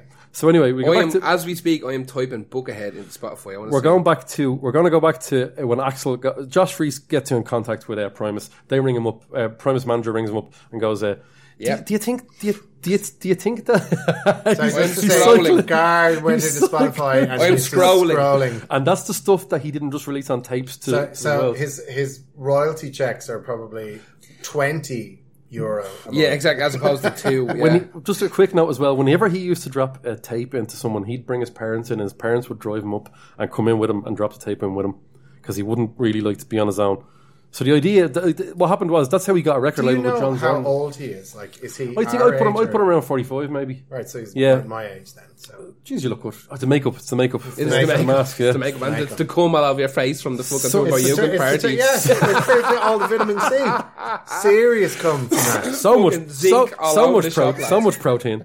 So anyway, there's nothing wrong with that, lads. Yeah, your face is pregnant. The Primus manager, he's just pregnant. The Primus manager, Axl gets onto him, I think, and he says, "Do you think Buckethead would want to be on Guns N' Roses?" He goes, "You know what? Apparently he's done with releasing albums for free and not making money. We'll give it a go." So Axl invites him over to his gaff for Christmas. This is when it gets. This is just weird. This is just the start of the weirdness. Buckethead comes over in a really, really, really bad mood because nobody bought him the Leatherface character. Doll. Yeah. Hang on now. How do we know? This sounds. Is genuinely. This sounds extremely fucking intimate. Aaron, this is the tip of the iceberg with this lad. Give us it. So Axl gets a tip off. Right, I'll get him the Leatherface thing. So he goes over and he goes, yeah. So he tries out. He goes. It's a Leatherface what? Just a figurine. The figurine that no one else for Christmas got him. So he's at Christmas all despondent. Yeah. Now it turns out this guy is very emotionally unstable. Yeah. So he tries out for Guns N' Roses 3 times. He rings up Josh and goes, I don't think it's working out. He goes, no, just do one more. I heard through the grapevine it's going to be good for you. So he's sad. He's sad again. He's very sad. Axl goes, do you want to go to Disneyland? So he brings him on Disneyland. Michael Jackson vibe off this. Go on anyway. He signs to Guns N' Roses while he's on the haunted ride at Disneyland. And Axl was on tugging him off and giving him a Leatherface figure, getting his face pregnant. So he goes in, right. He starts trying to just be Buckethead in Guns N' Roses, which instantly doesn't work out. Not. So he leaves almost instantly. I think Axl gets him back. He rings up and goes, "No, come on, man! You're a good player like this." We're talking about a guy who released 306 albums, and Chinese Democracy they're asking to play the stuff over and over and over again. Chinese Democracy is on their second producer by now. Buckethead goes, I don't like this new producer guy at all. So this producer, in the most genius move ever, goes, what if I built you a chicken coop in the studio and filled it full of bits of like rubber chickens and shit like that? And Buckethead goes, I like that. Yeah, I like this idea. Can you put me in a chicken coop in the studio? I genuinely believe. I believe he's definitely weird. So he goes, yeah, I think that will increase my productivity. Then after that he goes, can you do one more thing for me for Chicken Coop? Can you pump in 24 hours hardcore porn into the thing as well? See? Like really fucking mad shit. Never mind your fucking gangbangs upstairs. This is him playing for hours and hours on his own. The rest of the Guns N' Roses are off doing their own thing. Can I just ask, without going to the end, what is this fucking guy doing now? He's still, probably just still working releasing for KFC. bits and bobs. There's another great KFC story coming up. Go on. Oh, Do you dear. reckon you could get Buckethead down I here? reckon. I don't think you get Buckethead for anything. If you got have a any couple of chickens, Todd like. McFarlane I do have a couple Leatherface, of Lads chicken, across the street, nice halal fucking snack box. So- I have chickens. I can do this. so during this period, he starts getting this mad hemorrhaging in his body. What? Yeah, he's hemorrhaging. He can't figure out what's wrong with Buckethead. He's fucking. He's got a book on his head. Like, it's the first thing you'd look at. He's play. By the way, the whole time he's this get up. Yeah. The whole time. Do you know what he looks like? Yeah, I saw a picture of him. It's not that fucking weird looking. Although, yeah, he gets tuberculosis during Guns N' Roses' Chinese Democracy. He leaves again because it's fucking up his health. Axel, what does he do? What? Back to Disney World. Brings Sorry, him back to Disneyland. Back yeah, to Never yeah. Neverland. Bring him to have a good thing. He says, "Okay, listen, okay, man. What about if you only play guitar for 3 days a week?" Buckethead goes, "Okay, fair enough." with the chickens and porn. Chickens and porn gets even better in the coop. stop. The coop gets even better. Chicken. Axel was I'm beginning to want to live in this coop. Axel was given trying to give a baby wolf to one of his. What? Hang on. Yeah, Hang on. There's, now. So listen, chickens, wolves, baby wolves, three Disneyland. baby wolves get brought into the studio where Axel is trying to like sell them off to, or he's giving them a present to someone else he knows. So Yeah. you just have to be there for the day. One of the wolves shits in the coop because Yeah. I think they might have been keeping him there, right? Oh, So God. they put the wolves in the chicken coop. Possibly, or else one of them got Okay. in anyway. So they went to him, shit, Buckethead, sorry about that. He goes, no, leave it there. Leave the shit all over that. Leave it there. Yeah. Did you get this from Wikipedia? No. This is Okay. all interviews with like Josh Fries and a load of other All right, people. go And ahead. There's no, please leave it there. Sounds wild. It's it's good for my productivity. So again, back to the three days a week riff. Axel says, I just had a look at your porn. We need to go outside and have a quick chat outside the band. So he brings him outside. He brings him outside and he goes, that porn you're looking at is not good for you or anybody. It's bad porn. That's really bad porn. And it's coming from Axl Rose. Yeah. So When Axl Rose is Yeah, telling you he's that giving your you porn, advice. Yeah. that's fine, but this, Yeah. you crossed the line here. he goes, it's not good. He goes, I don't want your weird porn riffs coming into my music. Yeah. I don't want that being an influence in Chinese democracy. Because you're thinking about how tight for 10 years he's locking this Yeah. album down. Which, it's 18 it's fucking years. It's 18. It was 18 years. Fuck, I thought it that was album. 10 years. I'm gonna be honest with you, I never heard It's a good album. It's very underrated actually. not. Never heard a note Do of you not it. think so? It's absolute shite. I don't think it's true. Never heard a I don't think it's blip off it. Anyway, so Axel says this to him. He gets really despondent, tries to leave again. Axel's like, no, fucking just come back in. More chickens. Disneyland. Yeah. A month after 9/11 happens, they're looking at the telly in the studio, right? And he's watching Islamic militants in Karachi fighting the police, and one of them sets cars and buses on fire, and then he sees that he sets a KFC on fire. Buckethead goes, no, I've had enough of this now. I'm going to join the army. What? I'm going to go over and fight them. They burn down the KFC. That's too far. I'm not Get the believing fuck. a bar of this, man. Get the fuck I'm out of sorry. here. This is fucking... This is mental. I 100% believe most No, of this. I think... These are stories corroborated by a lot of people. Yeah. In Guns N' Roses and in the studio. He goes, I'm going over there. They've pushed it far too far. They burned down a KFC. That's me gone now because he's wearing the KFC book on his head. He's probably been bullied the whole time as well. So maybe some of this is made up. Of course he is. Like, severely bullied by Yeah. people around the studio and Guns N' Roses like that. Does he have... This is a legitimate question. Does he have a form of autism? Or He has is to be. He has to be. Be blown away if he didn't have the good musical autism. Like the good music, yeah. Yeah. No, but I mean... Yeah. He has to be. Just... Either that or he is full on balls deep with this little invention So that he made for himself. actually, we know this because we see the videos. He has played, coming up to the finish of the album, he plays a few shows with Guns N' Roses. Then he just goes missing, off the grid completely. No one can find him. Really? They ring him up and all they get is his answering machine, which is the Looney Tunes theme tune. Is he alive right now? He's definitely Does still he alive. have a social media thing? He's probably released. I don't know much about his Well, social I media think we thing. should fucking I think we should send find him a more legitimate about. message and just say, like, Yeah, right, like- what's up? Yeah. After he left Guns N' Roses for the final time, Axl went, I can't do this anymore. That can't, absolutely, whatever. I can get some. He got Bumble. Yeah. Bumble... In what that- the fuck is his name? I've interviewed him. I Jesus, don't know. should know. Bumblehead. He Bumble. is on Chinese Democracy. To be fair to him. Bouquet He is Hyacinth Bouquet Head. Yeah. He's on the record, right? Yeah. But in the meantime, this is the last story about him. He left Guns N' Roses and Axl went, Jesus Christ, absolutely not going back for. I can't afford Disney World again because I'm on minimum. So he goes, Ozzy Osbourne goes, I'm going to try and get him into my band. Fuck off. At what period now? This would have been after 2000. This would have been 2001 or 2, maybe. I didn't get the date for this. Zakk Wylde was definitely with Ozzy at that stage. This might have been before. This is a long old period that he was in this band. Well, no, I mean, dates hang are on. slightly So off. Zakk Wylde was with Don't Ozzy. do this to me, Aaron. I haven't checked. I'm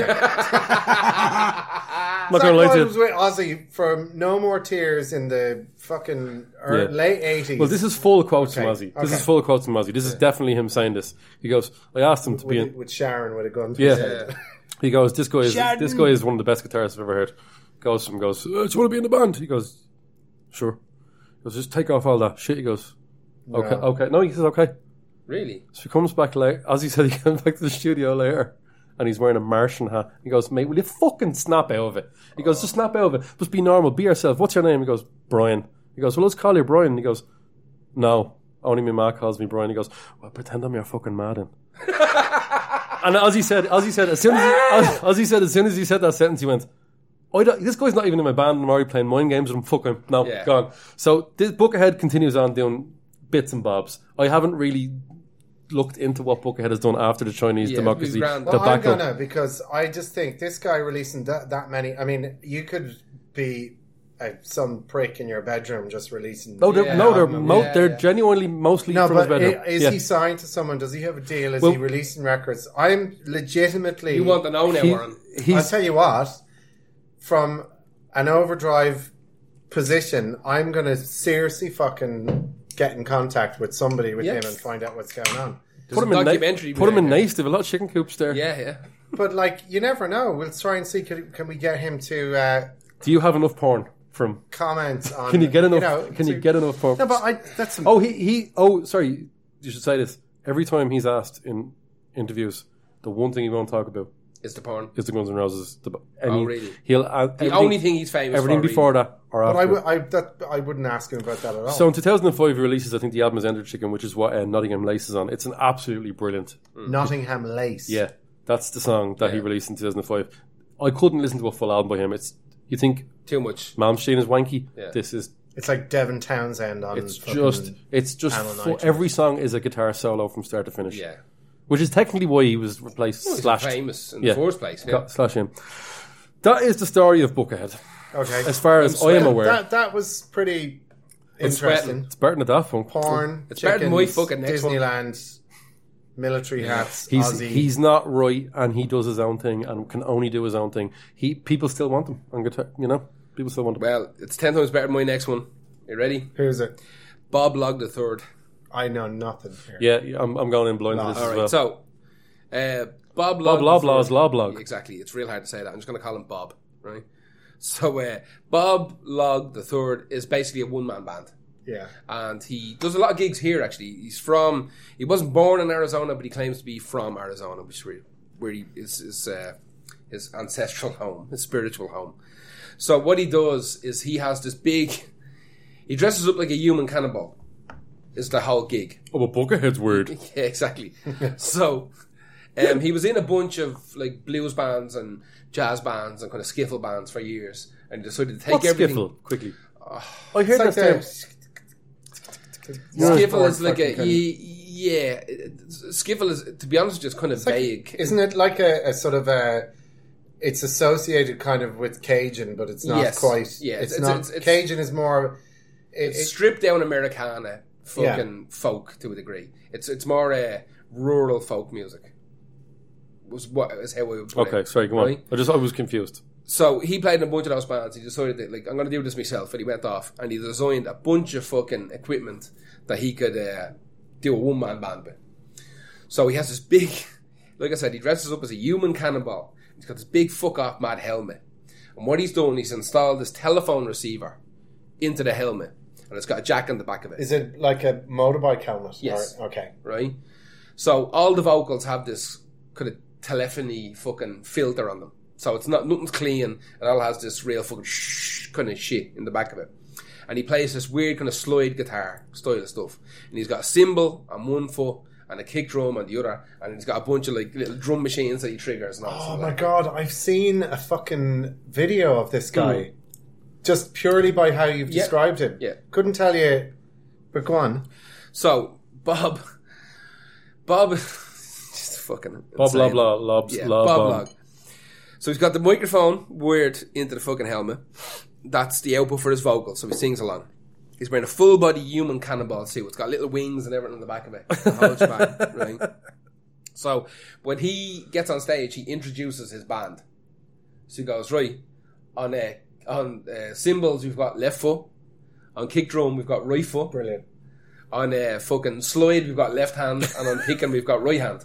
That's Right? brilliant. That's amazing. So now he's a really, really good guitarist, and Yeah. the label he's on released this press statement saying that he lost his left hand in a boating accident as a child, and he had a monkey paw installed, right? So he's fucking. They sell him as the fact that his left hand is a monkey paw, right? So That's a fucking great name it's for bands anyway. Yeah, Monkey paw. So we had a monkey That's paw great. installed for a left hand, and so he. One of the weird things about Bob Log. Now Bob Log plays. He does an awful lot of gigs because it's just him on his own, right? What's real weird about Bob Log is that it's not actually real weird. It's perfectly normal. But Bob Log is 110% obsessed with tits, right? A man after my own heart. Bob Log My has humps. he has songs called I think it's called Nipple Bourbon. He's got a bunch of songs about Has tits. he played here? Oh, loads of times. Really? He's playing here soon. I think in the Grand Southern. Yeah, And does he... Sorry to interrupt you, but like, does he live in America? he's American. Yeah. So yeah. how in the fuck does he fund... Oh, he's really popular in like the kind of rockabilly, rockin' kind of fucking scene. Absolutely, in the country scene and all. Do you know Absolutely. who'd be great opening for him is Count Tornado. Stop it. Let's not talk about that. We'll talk about that later. Can of I've worms. touched the nerve. Can Touched of the worms. nerve. Yeah. Anyway, Gar, go when are you on. going to put him on? Go on. Stop. He won't leave. Every Saturday I have to talk to him. Anyway. Go on. So Bob is obsessed with tits. So what he does these things called like nipple shots, and he gets loads of whiskey and bourbon in big glasses lined up on the stage, and he invites women from the audience to come up and stick their tits into his bourbon, And he sucks them and then up. he just drinks the bourbon. Then he wants them to store his whiskey with their tits, and then he slams it into him.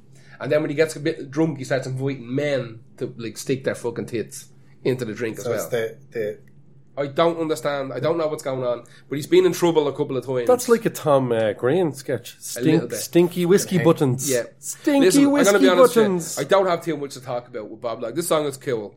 And the story What's the behind name of the them. song? The song is called Log Bomb. Exactly. Of course it is. Yeah. There's so many Arrested Developments quotes to throw in here about Bob Loblaw. But he plays here at least once a year. He's a you've rather innocuous looking Jewish guy with a big afro underneath the helmet. So just okay, I'll ask you off air about Yeah. just the thing. But go and check out Bob Log. It's fun. It's really fun. And the fact that he does it all himself and he doesn't want to be really in a band. And he dresses up as a human cannonball. So you knowing him when he just strolls in here, is he? I personally don't know. My friends who do know. No, but like, well, I guess what I'm saying is this a guy that's just, hey, how you doing, whatever, Yeah, yeah. and then he just goes in and comes out with this thing, Has the persona. and it has. So this is, I suppose, we need to bring that back in. Everyone here tonight, there's, it is a persona that people yeah, are putting 100%. on, Yeah. and I think it's fucking great that Yeah. if it enables you to be an absolute mad bastard and choke your Yeah. cock to chicken porn Yeah. and Dip drink, Mott's tits and whiskey, yeah? suck down fucking Buckethead pubes. never wanked. We don't know that. We don't know that. Definitely did. We don't know that. Anyway, let's move on. Wanked Aaron, on who's guitar. your next one? Let's do this. This is a beautiful, amazing, wonderful band that I love an awful lot called Tribulation. Oh, I loved them. And yeah, just fucking incredible. So this particular song is called The Lament. This is from the last album, isn't it? It's from the last album, From Below. Are you familiar with them, Gar? I don't know them. No. Right, I'll just tell you right now, they're opening for Ghost here in Dublin. Okay. And I'm disgusted that they are the opening band with all them witches I agree. above them. I agree. don't understand that. I completely agree because they're doesn't make they're sense. They're a Swedish band as well. Yeah. Tribulation. Anyway, listen, Tribulation. God, people just cannot fucking box them. They've been called art rock to horror metal to goth metal, used to describe them. The band sound oozes, in my opinion, a kind of a horror, triumph, and romance almost simultaneously. Yeah. Okay? It's so beautifully It's produced. a totally as well. unique sound. It It's is, like really is, yeah, it is. if the fucking... I'm just trying to think. If the Cure fucked Susie and the Banshees... I mean, they're just so awesome, man. I love this particular song off this album. It was the first single that came off it. So Down Below was an album that came out last year. It's their last album, 2018, that they brought out. The album before that in 2015 was also awesome as That's well. my Children favourite. of the Children Night. of the Night is my favourite. I prefer Down Below. Really? Yeah. A lot of people do, yeah. A lot of people But do. funnily enough, They're both great. It's a really... they did a cover of The Cure's 100 Years on Children of the Night, and it's fucking unreal. Honestly, check them out, right? It's dark, it's gothic, but it's got gutturally kind of death vocal. It's not proper, but it's rough, guttural like vocals. Now, this band to me are just completely... I find them just insanely interesting to the point that you just don't know what they're going to do. They don't really give a fuck. They're just about writing fabulous music. You can tell that they have so many influences that their music could do anything. But it is kind of confined to their sound. It's all to me, I mean, everyone is involved in this band. There's 4 members in it, but to me, the main guy is Jonathan Hultin. I might have pronounced his surname wrong. So Scandinavian. We are, yeah. Well, in my opinion, man, the best music in the fucking world is coming out of Sweden. Always has. ABBA. Always has. That's because they're fucking paying them to do it. And Well, they teaching do. them and So stuff. hang on, no, they do that in Canada as well. They've music though. And you've To got- be fair, Canada has a big. Nickelback and Bryan Adams. But they also have Monster Truck and I do like Monster Trunk a lot, actually. Trunk? Death 1979. 1979, they were both. Well, they lost the Death from Above, didn't they? That last album was fucking great. But anyway, this band are incredible, right? They're fucking incredible. Now, I was one of the bands that I work with. We were performing. They were performing at Metal Days in Slovenia. Give them a shout out. Dead Label. Love Dead Label. So really fucking good we band. were playing at Metal Days this year. So we flew over. They went on stage. It was 43 degrees when they took to the stage. Filthy. On a south-facing stage. And Danny's fucking shoes were melting to the stage. It was unbelievable. Anyway, Metal Days is probably one of the most amazing festivals I've been to. I'm going next year. It's the last time it's ever going to be on that site because Shit, they're really? building a huge... Is this the lake? The lake? They're around the lake, Yeah. isn't it? Yeah. It's a glacial Is it lake Croatia that- or no? Slovenia. Slovenia, sorry, yeah. It's fucking unbelievable. I mean, it's just... It is utopia. Oh, the bands only start from 5 p.m. onwards, am I right? So you get to... 4. So you don't have that, like... It is rush so to get in, hot. like to It's- see a band you love at 8 o'clock in the morning. It's so fucking hot, though. Really? I did not expect that. So it's a glacial... Like, it's in a valley, and all the water is... You could literally jump into it and just drink it. Savage. Everyone is just floating down. It kind of goes on this big circle. Oh, I've heard thing. it's incredible. It's about a kilometre of just glacial lake that you can sit in it. Everyone brings these lilos, cases of beer, and they just sit in these fucking things and just float the whole way around. It is completely eco-friendly, vegan, and they have the other option there as well. It's cashless. It's an amazing festival. I'm giving you a shout out to No, I've only like to Metal Days, to Nika, and to all the guys. We were going to go this year after after Grass Pop got too big for the crowd that we were with. 10 Ton Slug played the main stage, and Dead Label played the main stage. 2 Irish bands that came through Metal to the Masses. Immensely proud. Anyway, they have the main stage, if you can just imagine. So the main stage is there in all its glory, and in this whole area, it's like this really weird sort of natural kind of semi-bowl. So everyone can sit up on the side, and natural auditorium. and then it goes right down into this big forested area. Okay, so it wraps all the way around down onto the lake, Deadly. and you can camp anywhere. Really? You can go right into the forest. There's no, like, you have to camp behind this fucking white line. Go where you can just go down and you can camp in amongst the trees or just Savage. hang up a hammock up. I took a quick... Is there any triers or gangers at it? No. For fuck's sake. Dude, I'm not going. I'm telling you, I was blown away by how clean the whole thing was. I'm getting to tribulation here now in a minute, but the whole thing was an incredible experience.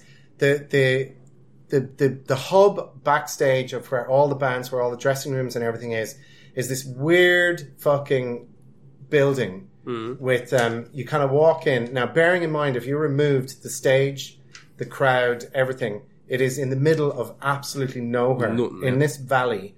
So there's this big, strange building that you walk into, and it's quite grand in some places. And they have a big sort of eating hall, and then you go upstairs, and the carpet has like pink flamingos all over it, and fucking disco balls, and pink walls, and strobe lights, and all these different rooms. And then there's a corridor that looks like out of the fucking Shining. It's all these like red carpet, and we're just like, dude, this is so fucking weird, man. We're like okay, there's thousands of people here, but like we are literally in the middle of nowhere. Like, get rid of this festival. What the fuck was this place? So our like the booking people that were looking after us, that picked us up from the airport, brought us down there. So they came in and said, we're bringing our rider into the dressing room. And I said, what's the story with this place? And they said, oh, it was like a pleasure house. So it was this absolutely fucked up whorehouse. Savage. In the middle of I said savage nowhere. too quickly there. No, but like this was the freakiest fucking shit, man. So we're like, So Arden went to a gig in a whorehouse. Yeah. I just went to the loo there, sorry guys. The backstage area where all the bands in at Metal Days, like the dressing rooms and where all the production area is essentially these two buildings. That is, if you took everything else away, it's basically this weird building with like fucking pink flamingo wallpaper and shit. And it basically was this really mad fucking whorehouse in the middle of this valley in Slovenia. Turbo Negro, gotta get on this right, bill. so anyway, I'm there. We can make that happen. There was like, I went down after, like it was so hot, I went for a shower afterwards. That's the bit that would get me with the, the heat. Each of the rooms, it was like you walk in, shower, hang up your coat, bed. Of course. And looking out then, so the stage, the area behind the main stage is in a forest. Yeah. Okay? It's in a fucking forest. And that would be the second biggest stage on site. And Tribulation were on at 10 o'clock at night. It's 27 degrees. I mean, just perfect. That's the sweet spot, yeah. Absolutely fucking perfect. And I gotta tell you, like, just even remembering this now, I've chills and goosebumps all over my body. It was the most memorable... Don't get your leg pregnant. It was the most memorable fucking show I've seen in a long time. I'm raging I didn't go. All the guys were doing their own thing. They were doing press or whatever. And I just said, like, I'm going to see Tribulation at this stage. I went down and it was just fucking magic. It was in a goddamn fucking forest. And they came out, and that guy that I was talking about earlier on, Jonathan, he moves like in the most feminine way. He's incredible to watch. He comes out with all these really weird sort of veils and masks and makeup on that. I mean, it's just the most... I've never seen a man move like this in this genre of music. Even Scott Stapp. And he wears heels, like dancer kind of heels. Right. And it's fucking amazing. And he's got a big old Gretsch kind of guitar, hollowed out guitar. And they were fucking unbelievable. Like, unbelievable. Yeah. I can't get over how good the sound of this band there. They're so I urge good. you to listen to it. I mean, and this song in particular, it just kicks off, and it is so... The beat of it, the rhythm of it is just so catchy. And production is amazing. They're incredible. They're so well produced. To get that sound, that gothic sound, can be quite difficult for a band like that, or any band. But they what I love about them is they're just like, we're not fucking gothic. We're not this. We're just are what we are. Just the music is just... And the fact that like Tobias was just hell bent on fucking taking these guys up on the European part of the Ghost tour. And so they're... If you're going to that gig, you have to see them. That's the... Thankfully, thanks to Oren, I'm going to that gig. Yes. Did you just guess that, or did No. No, he Oren looked after me. He did a Turbo Negro. Gave me a Turbo Negro. I took one to the face for Oren. Yeah. Yeah. I impregnated his face. Because I went to the toilet, came back, and it looked like they were kissing. Close. Now, only close. people on the podcast we are will know able whether to they will or talk not. while kiss. It's a skill. That's If brilliant. you're born in the early 80s or the late 70s, There's a lot of footsie going on. I've been a part of the Crossfire footsie happening here by accident. So yeah, Tribulation, that album is incredible. From Below, the song is the Lament. It's amazing. If you're into even the likes of The Cure to Susie and the Banshees to... It's just fucking... This sounds like something I'm into. Fucking I think you'll like awesome. them. I probably think you won't like the vocals. I think I would start with Children Night album for him. If I know you, give that a go. I'd go straight in From Below. I'd fight you. Hey! I'll do what Just listen to that everybody's... yeah, exactly. I'm going to do what everybody who listens to this does. I'm going to listen to this and then Alright. we'll go down the rabbit hole. Who's your next one? My next one is Drab Majesty. I Amazing absolutely band. big fan of Drab Majesty. They're only really out in the last maybe 3 or 4 years. So Drab Majesty are kind of dark wavy synthy pop, but it's quite upbeat and it's quite chilled at the same time. So it's that kind of plodding along, lovely fucking music to listen to. But it is dark. The lyrics are absolutely phenomenal for a band that don't need to have good lyrics. They don't need to. But if you actually read out Drab Majesty lyrics, they are a masked band though. They have the big sunglasses. They started off with the Andy Warhol over the top. looked like Andy Warhol. Yeah, they've moved on to those tricorn hats now. And so a weird thing about this band that I only found out literally after getting mad into them is where they came from, and it's a huge post rock story. So Red Sparrows were a band from, a lot of people will know Red Sparrows from the kind of post rock scene. I hate even saying post rock; it's a stupid fucking term. Yeah, that's the thing. So they had members of ISIS. That should just be the opening. It's a a thing. Sample that for your next synthwave song. That's my fucking ringtone for you now. That's a thing. Ruth Rundle, what's the girl's name? Emma Ruth Rundle. She was in Red Sparrows, I believe, with a guy from Marriages. No, hang on. This gets Sisters. No. Marriages were the band that came after Red Sparrows while they were on hiatus, and they got a drummer in called Andrew Klinko, who is the lead guy from Drab Majesty are a two-piece now, but they really were a one-piece for a long time. Just him writing everything on his own, because the way he looked at it, he was a drummer who just wanted to write all the songs. He said he wrote loads of songs, and when he listened back to them, it didn't even sound like anything he was into or did. I went, shit, this might have legs. I might give this a go. So they became. He calls himself Deb Demure, so it's completely androgynous look of the band. So I find there's a massive kind of influence of Steve Strange with them. Do you know when Steve absolutely. Strange did like Fade to Grey, and he was The Visage, literally morphing into this complete and utter cunt that was the reigning king of the new romantic scene that was happening It's so in new London, romantic, with the Blitz nightclub and everything like this. I feel that they have captured that. This is, am I right in saying, I know a little bit about them, like, is this their second album? they're on their second. They had a big EP, big enough EP, but the this album really landed, like, big time. Jesus, it hit way. Don't you find it weird how there's like, okay, you and I, we're probably, I mean, we love our metal, right? We love it. Absolutely. But I love kind of everything, but the synthwave and dark synth is really starting to creep in. Exactly. Gunship. It's just the right time for a Drab Majesty to do a band version of this. Exactly, yeah. So Drab Majesty will be getting all the goths that want more goth, new goth, but good sounding goth. Because goths don't listen to shit goth. No. There's a lot of shit, but goth has one of those things where, man, you can't fool a goth. If you wear all the makeup and you release fucking shit goth music, goth's gonna go, no. Listen, we've seen it, literally seen and heard it all before. So Drab Majesty have got the synthwave, like you said. They've just hit this perfect apex of the kind of surgence of synthwave, which is, synthwave was never big in the first place. It was soundtrack stuff. But it is now. Yeah, it's huge now. Huge now. But Gunship did a huge amount of... Yeah. You all know who Gunship Oh, absolutely, are, yeah. right? Fight Star. You're one of the members, two members of Fightstar, isn't it? Associated with eyebrows from Busted. Busted, yeah. Charlie. Yeah, Mountain Twilight, yeah. Charlie Cunt. It might well be. But synthwave is having this resurgence, which is gas because it was never particularly. No. It's based on 70s, 80s soundtracks. Soundtrack music. I think it's a total fucking throwback nostalgia thing for dickheads our age. Yeah, Absolutely, it is. Absolutely. VHS man, fucking Predator, Tron, you know, But if, Warriors. but if you Warriors, look, but if you look at other resurgences are being done from stuff that's already been mined to death. So look at the band Greta Van Fleet, for instance.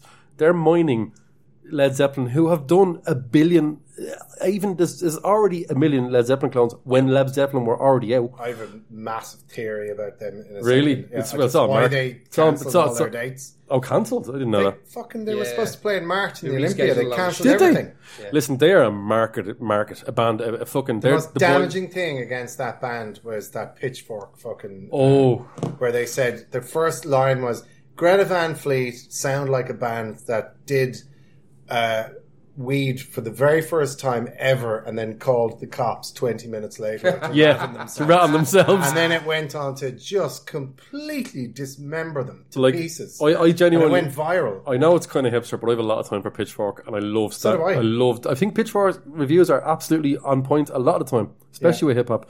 But just to get back to the basing your sound off something else, synthwave for me is an absolutely brilliant resurgence because it was never popular in the first place. Exactly. It was just, we're talking about Post nostalgia. songs from soundtracks. John Carpenter would be the big head of it, He's like, the you know, daddy, and because he's still doing gigs and releasing good albums. And he released his own stuff, which kind of kickstarted. But it's so fucking visual, though. I mean, it's so like every movie that I loved when I was growing up and shouldn't have been watching had that vibe about it. Even the shittest Jean-Claude Van Damme, terrible, bad acting, wank movies. It's just, it starts... All the fucking trauma stuff, man. Class of Nukem High and all the music starts with this 8th bass line pulsating, and you're bringing the synth, but you also bring in, if you have to bring in drums, you're gating them and you're putting all the reverb.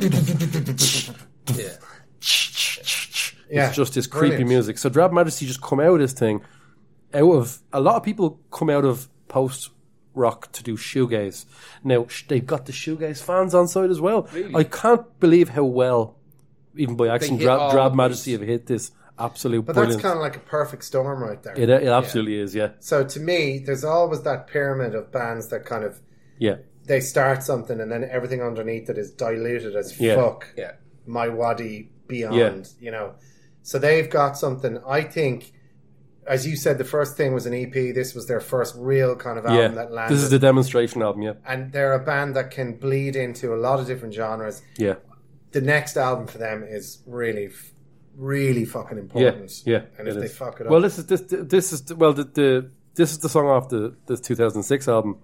What's the track again? Sorry. This is Dot in the Sky. It's their biggest. It's probably their biggest one where they kind of broke. Yeah. If you like The Cure, Jesus and Mary Chain, if you like Ned's Atomic Dustbin. Just no. We were going to do a podcast about all that kind of all those English what bands. Was it Dumpy's Rusty Nails? Yeah, we were. He's mad into doing a podcast about all those. I want to do a podcast bands. That's like Jesus Lizard, Ned's Atomic Dustbin. I seen Jesus Lizards. Carter the Unstoppable Sex Machine. I want to do all those English bands that like they were nobody fucking great. really remembers. Yeah. There's a podcast on them. Can we stick Ozric Tentacles into that? No, they're acid rock. Acid rock. Fuck, man. I'm always trying to get them into a podcast. It's really hard. Back to the masks thing. They were asked, you've both got female names and you're androgynous. Is that a thing? He went, no, we're not female. We're not male. We're not human. We're just want the music to get out there. Another really great quote I read from him. We're analog. Yeah, analog. That kind of got it from me. He goes, listen, yes, our music is based on the 80s. Just have a bit of fun with it. Just don't take yourself too seriously. And Drab Majesty are one of those bands I think that you can put on at any stage and go, what is that? That's actually really good. What is that? But the content is there. Did you see them in Dublin? I don't want to talk about why I didn't. And I had a meeting yesterday with the bookers who brought them in, and I was disgusted. A quick story about why I wasn't. I bought tickets to them, and She Passed Away. She Passed Away are another band, a Turkish goth band that are coming out at the exact same time as Drab Majesty and getting kind of the same traction. But I've not heard of them.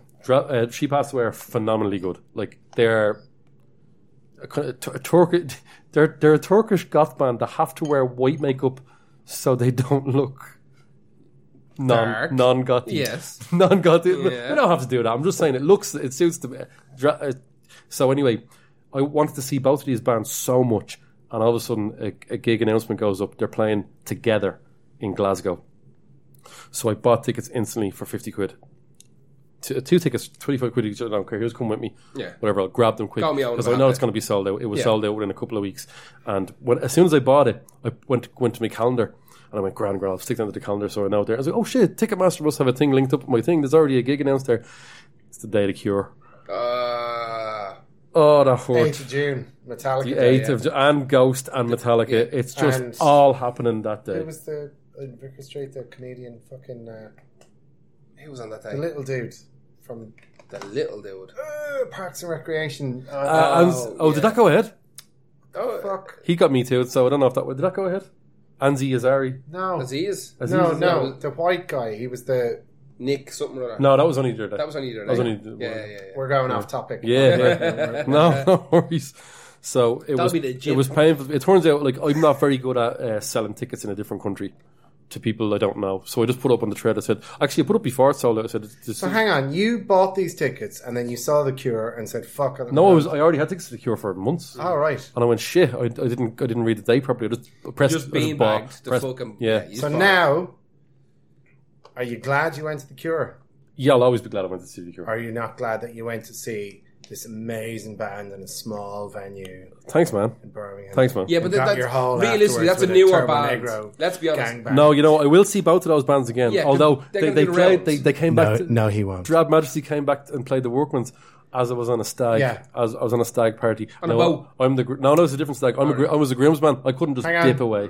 There's a trend here. Has everybody got a band that you'll just, every time you mean to see them, yeah. it just something comes up and you never get to see them? Depeche sure Mode, it is, Depeche yeah. Mode, Ramon. Yeah. Mine are Depeche Mode and also Death from Above 1979. Really? Every single fucking Something time happens. Yeah. It's like somebody dies. My wife is like, I had that night planned for ages. Yeah. No, I'm going That's our out. anniversary. Fuck. Every fucking time. That happened to me with Depeche Mode. I can't tell you how many times, to the point where I went, maybe I should just go to a different country. Yeah. It also happened with Dead Can Dance a lot, and I don't think they're going to do another gig, but that's just my opinion on it. If you're into goth music at all, if you're into synthwave at all, if you're into shoegazy at all, if you're into even Red Sparrows or Marriages or any of the bands or ISIS or like that, give them a fucking shot. What are you've drawn things on my Cock and balls. lovely? Yeah, well, he's back to being a child again. I'm going to move on from Drab Majesty. Check out that song, Dot in the Sky. I'd be very surprised if people won't like that. Anyone that I know in this podcast, or you might. If like anyone's listening to this and is digging this eclectic fucking mix, because I know what you're about to talk about next, which is Sweating. Handbrake. Sweating. Are we doing a full handbraker? sweating. Well, are you next? I'm next. Let's You're handbrake next. into it. What is it? in terms, lads, in terms of like Masked. bands wearing stuff, mad. In terms of masks and makeup and general theme, there's nothing. There's nothing on earth like Portal. Nothing. I don't know much about Portal. You don't at have all. to. It's garbage. You don't have to. I genuinely saw it on the list and I was like, I know I've heard of them, but I don't know anything about them. Music, it's just music. There's not a lot going on. Like, no, there is a lot going on, but it's definitely not for me. Right? Straight cards on the table. Sell Portal to me then. Right? They're from Brisbane in Australia. Only a few bands from Australia, really, Very isn't few. there? Loads of Only a hardcore few. bands. really Loads of is. hardcore bands. But metal bands. Silverchair, Die Art is Murder, Parkway Drive, Counting Nick Cave. King Crows, Parrot. Counting Crows, I done a whole thing. Tame Impala. Counting Crows are not from Australia. Counting Crows are American. I don't know. Counting Crows, fucking Crowded House. Sorry, Crowded House. You mean Split Ends? Crowded House, mate. Who was the band that Everywhere You Go? That's Crowded House. That's yeah. Crowded House. Yeah. Yeah, Crowded Sorry, House. Yeah. Crowded House. Side note, before I get into Portal, I've been saying this since day one. You know the way Ghosts do covers? They have to do Fall at Your Feet by Crowded House. Yeah. It's the greatest, will be the greatest Ghost cover of all time. Even though It's a Sin was touted as they did it. And it's very good. It's very good. It's the best song on the album. Oh, it's not even on the album. I have been given.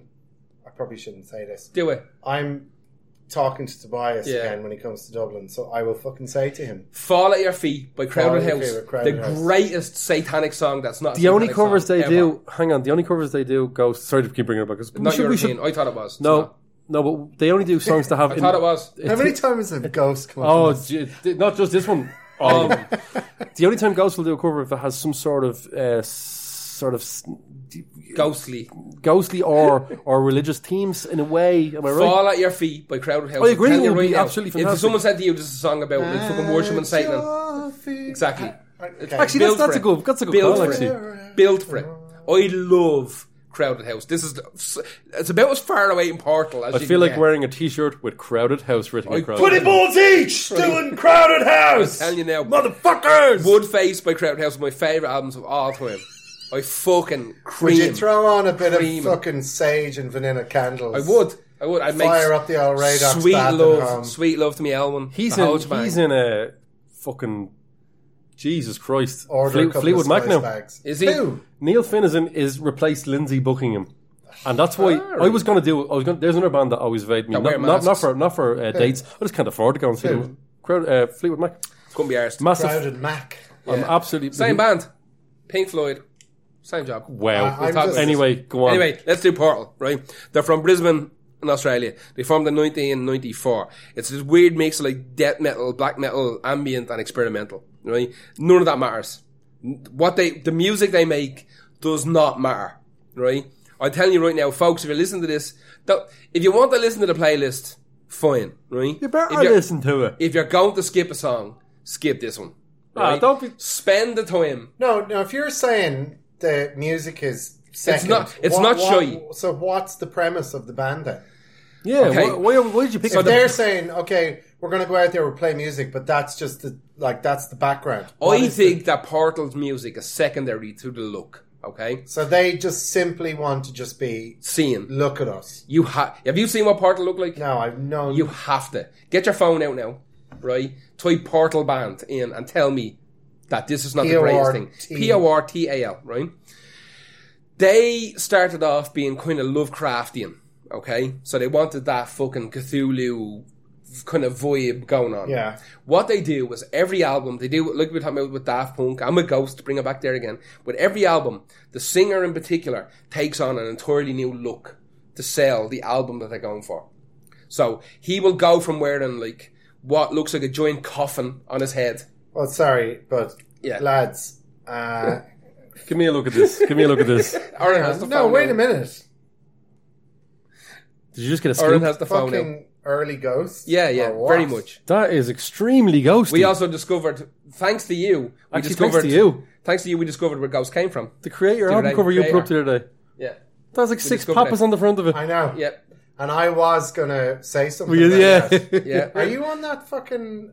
Where did I put that? Up on You the... put it up on Overdrive. Oh, yeah. Yeah. Sorry, because I'm on all these geeky, Um, nerdy websites. So, fucking Portal have a different look. They actually look incredible. For every single album that comes out, they have an entirely different look, and it's so made up. This and is it's brilliant.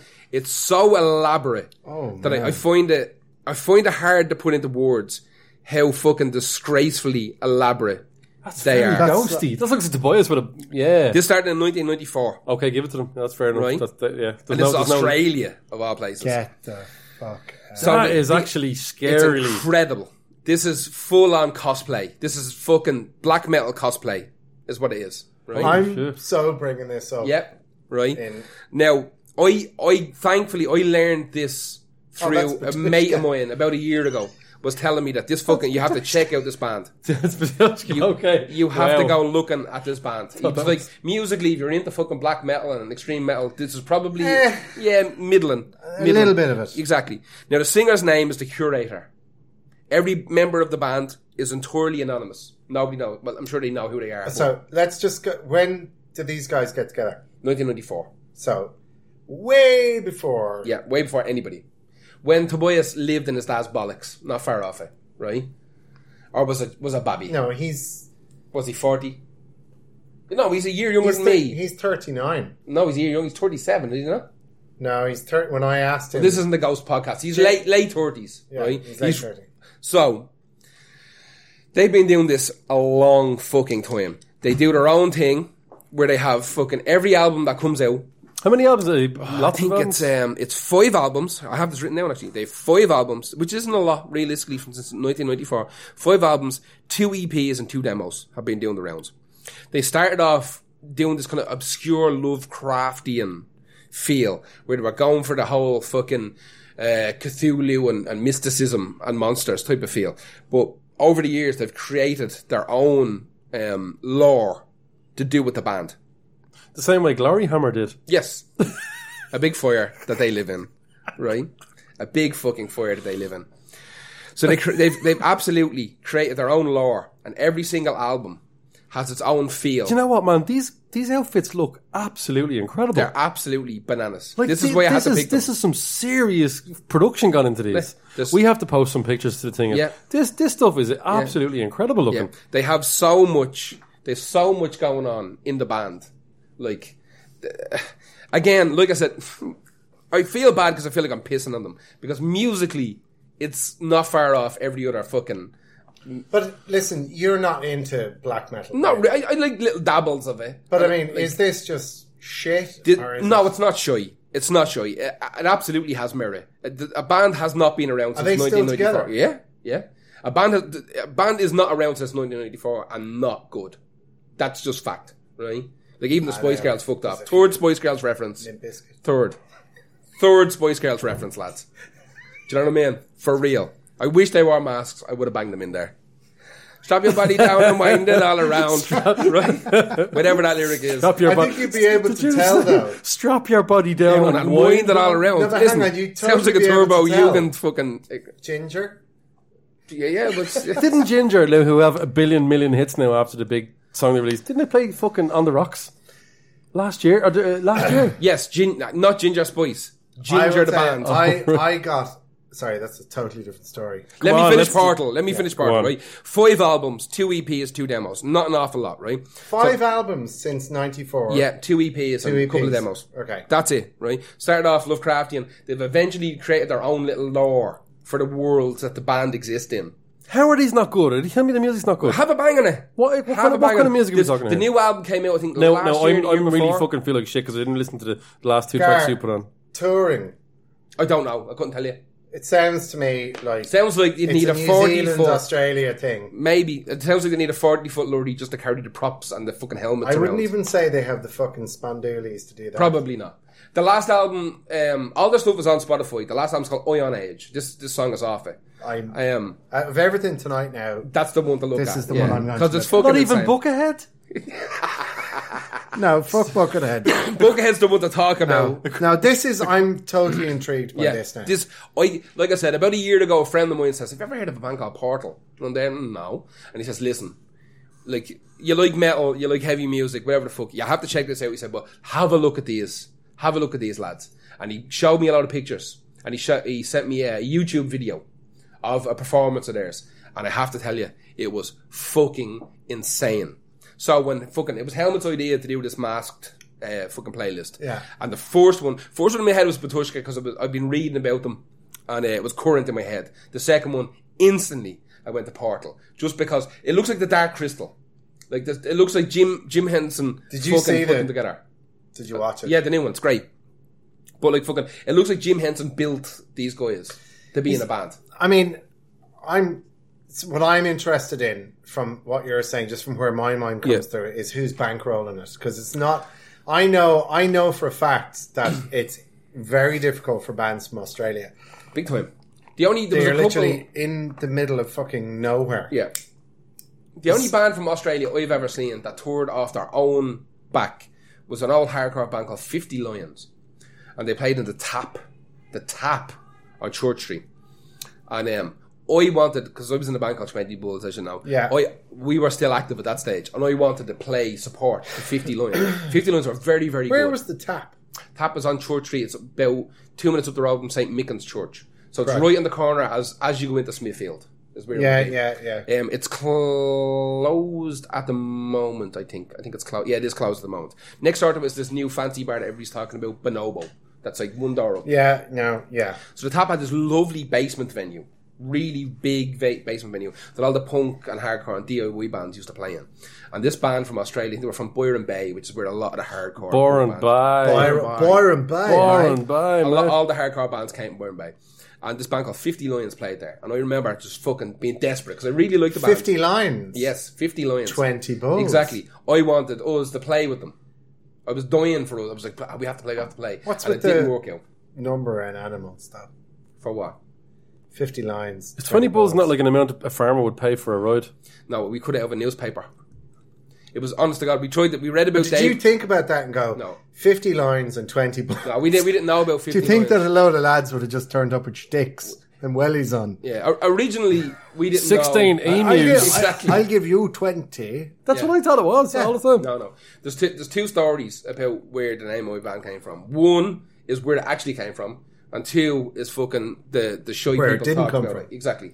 So the one where it did come from was that we were in a rehearsal room, Apple Rock rehearsal room, and there was an old newspaper somebody left in the corner, and we randomly ripped up a page, and we were going to do the whole David Bowie writing lyrics kind of shtick, and we were just going to like take up a lump of paper, stick a finger on it, and whatever it said, that was going to be the name of the band.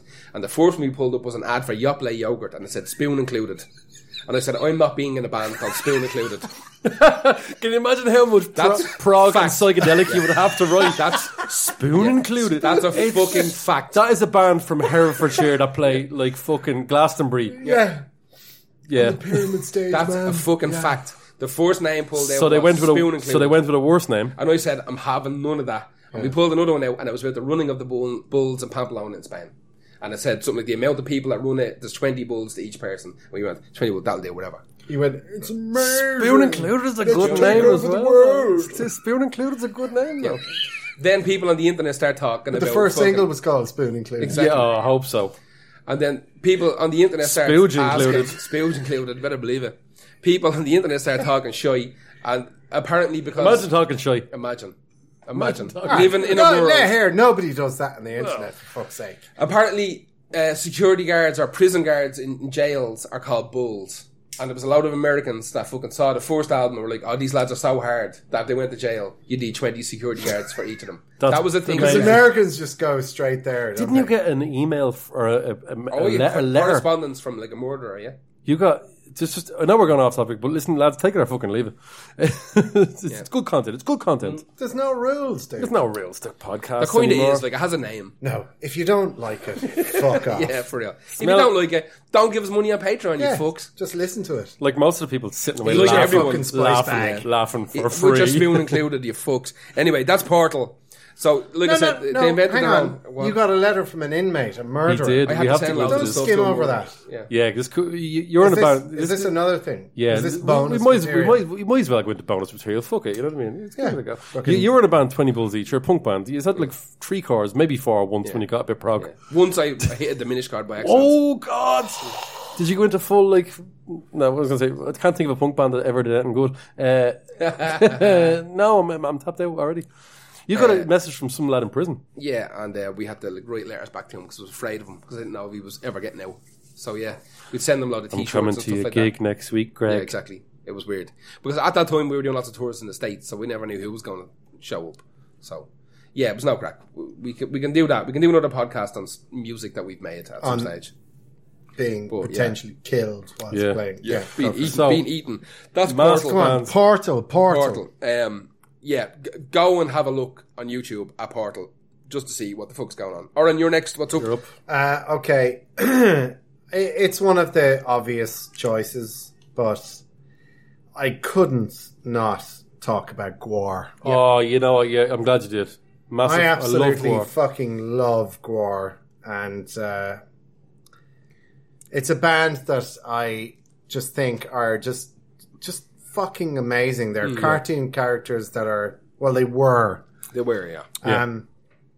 Anyone around this table seen Gwar live? I've never seen them. I tried to book them loved once. it. I've seen them 3 times. Wow. Original lineup. Wow. And one of the times they did 2 gigs in one night. They came out, did the whole show, fucked off, took everything off, and came out and just played their favorite Really? fucking hardcore Savage. punk rock songs in the LA2 on Tottenham Court Road in London. And it was just a magical night. Absolutely amazing. Get jib in your face. I got everything everywhere. Yeah. I will tell you a story. I was dating, this is way back, I was dating a chick called Rachel, and she lived in this big fucking house where everyone was doing loads of drugs in Old Street. ketamine was big in this fucking place, man. Everyone, I just couldn't. They were Horse cooking in the tranquilizer. oven. Yeah, they were cooking Shit. it in the oven and shit.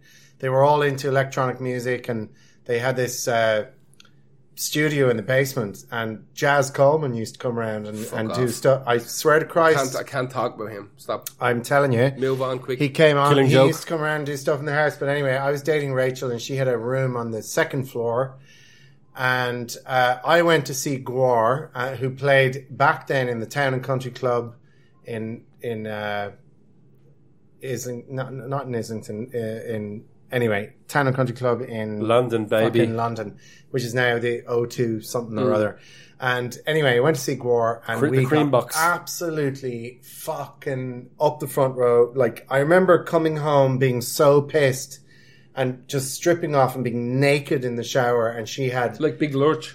she had literally like the fucking things that you scrub hospital floors with, and she was scrubbing my flesh with this to try and get it was everywhere. It was in my ears. It was green and red, Just and lumps of flesh just and everything. it was just their dye that they used for everything, but it Yeah. was fucking so intensely offensive. Yeah. And it was just amazing. And the song I've picked is Saddam a Go-Go. Yeah, it's Okay. Saddam's is great. And this is off this is the fourth album. This came out in 94. And listen, Gwar was just a big middle finger to everything and everything. Yeah. Everything and every fucking scene that was Incredibly going on. underrated musical band as well. Oh yeah, but this Incredibly particular song was like zoning right in on the whole fucking The Iraqi thing, was it? well, it was no man. It was like this whole thing was. Sorry, I'm getting a bunch of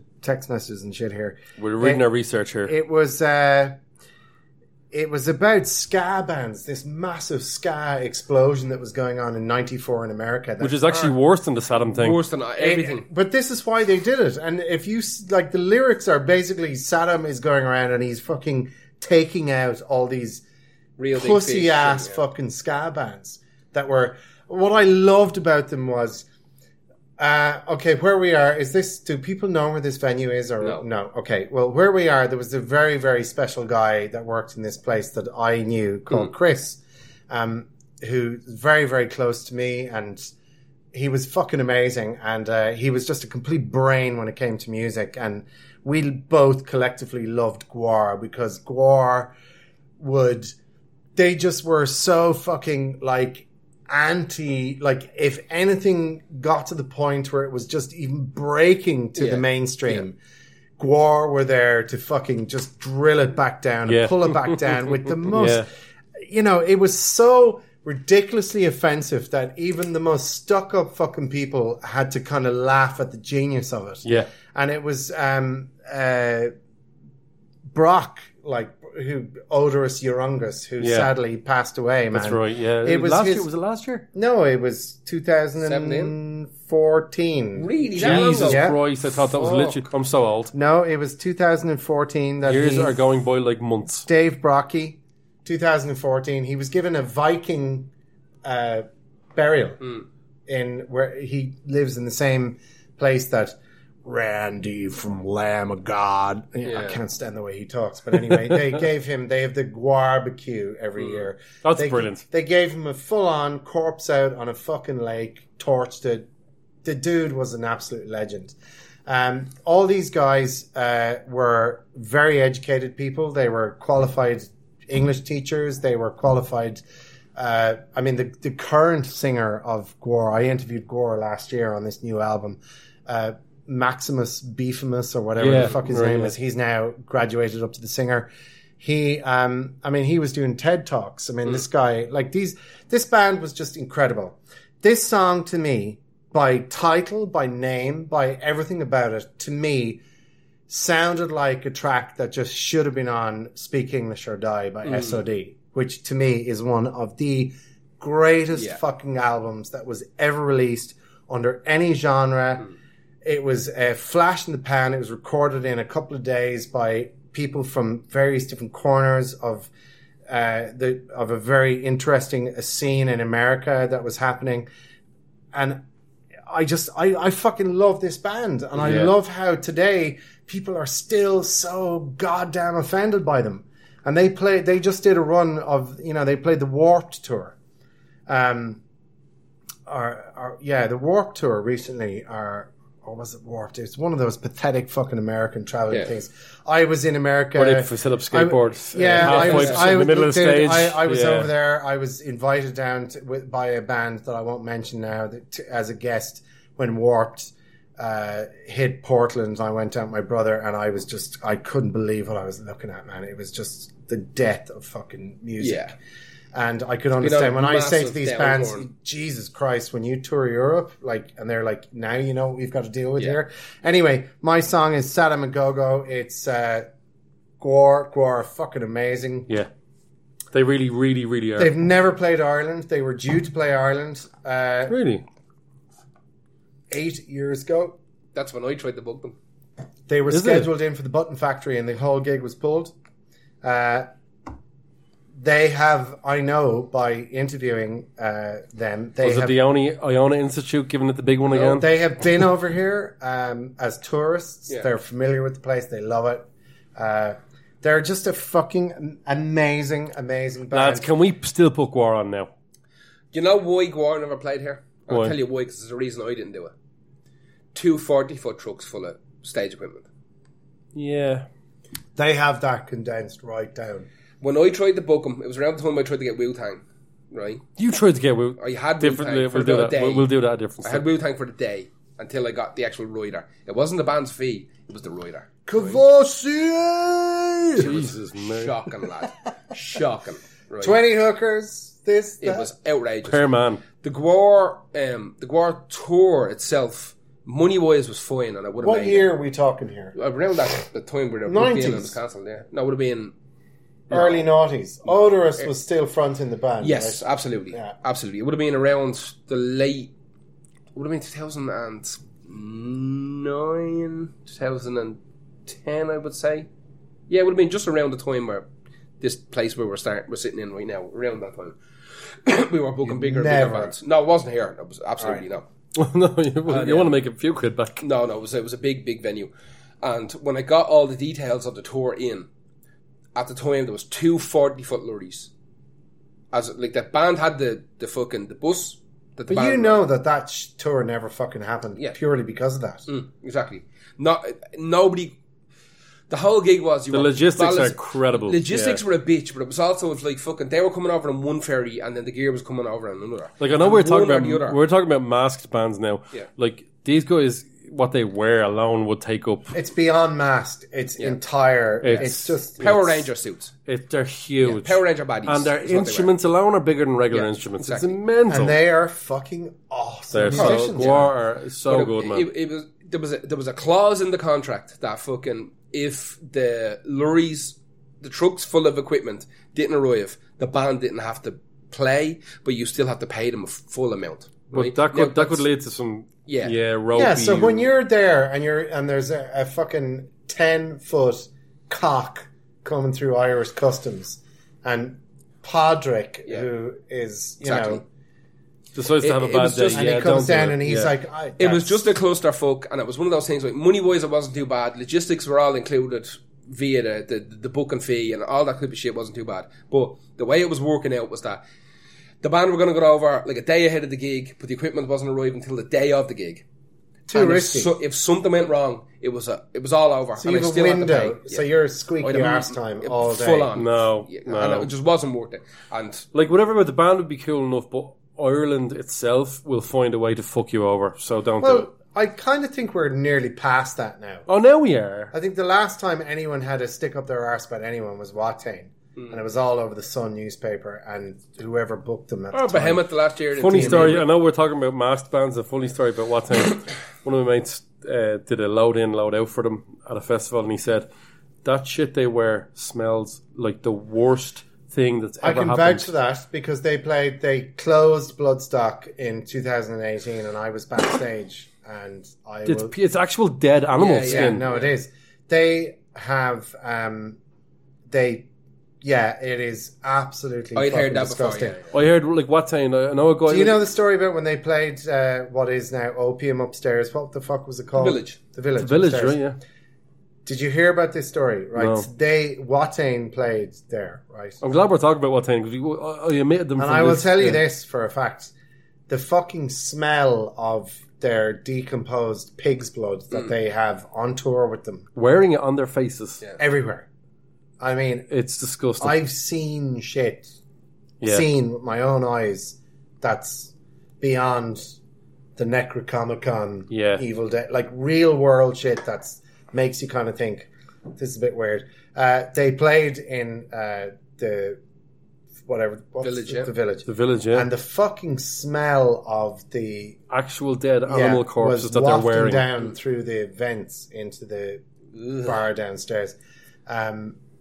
They put on one of the most visually astounding shows. I saw them last year at Grasspop. Unbelievably good. You saw what I saw.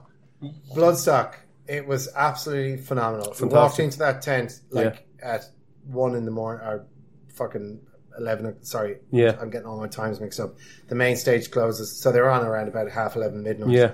Unbelievable. Oh, the fire. So much fire. But Rammstein leveled the warm. fire. And that's on a much there was smaller shit stage. burning on stage all night. But Yeah. anyway, listen, man. Back to Gwar. I'm just saying, you were booking them. Yeah. I've seen them. You've never seen them. They are now a different thing altogether. Yeah, I flipping think out now. they have.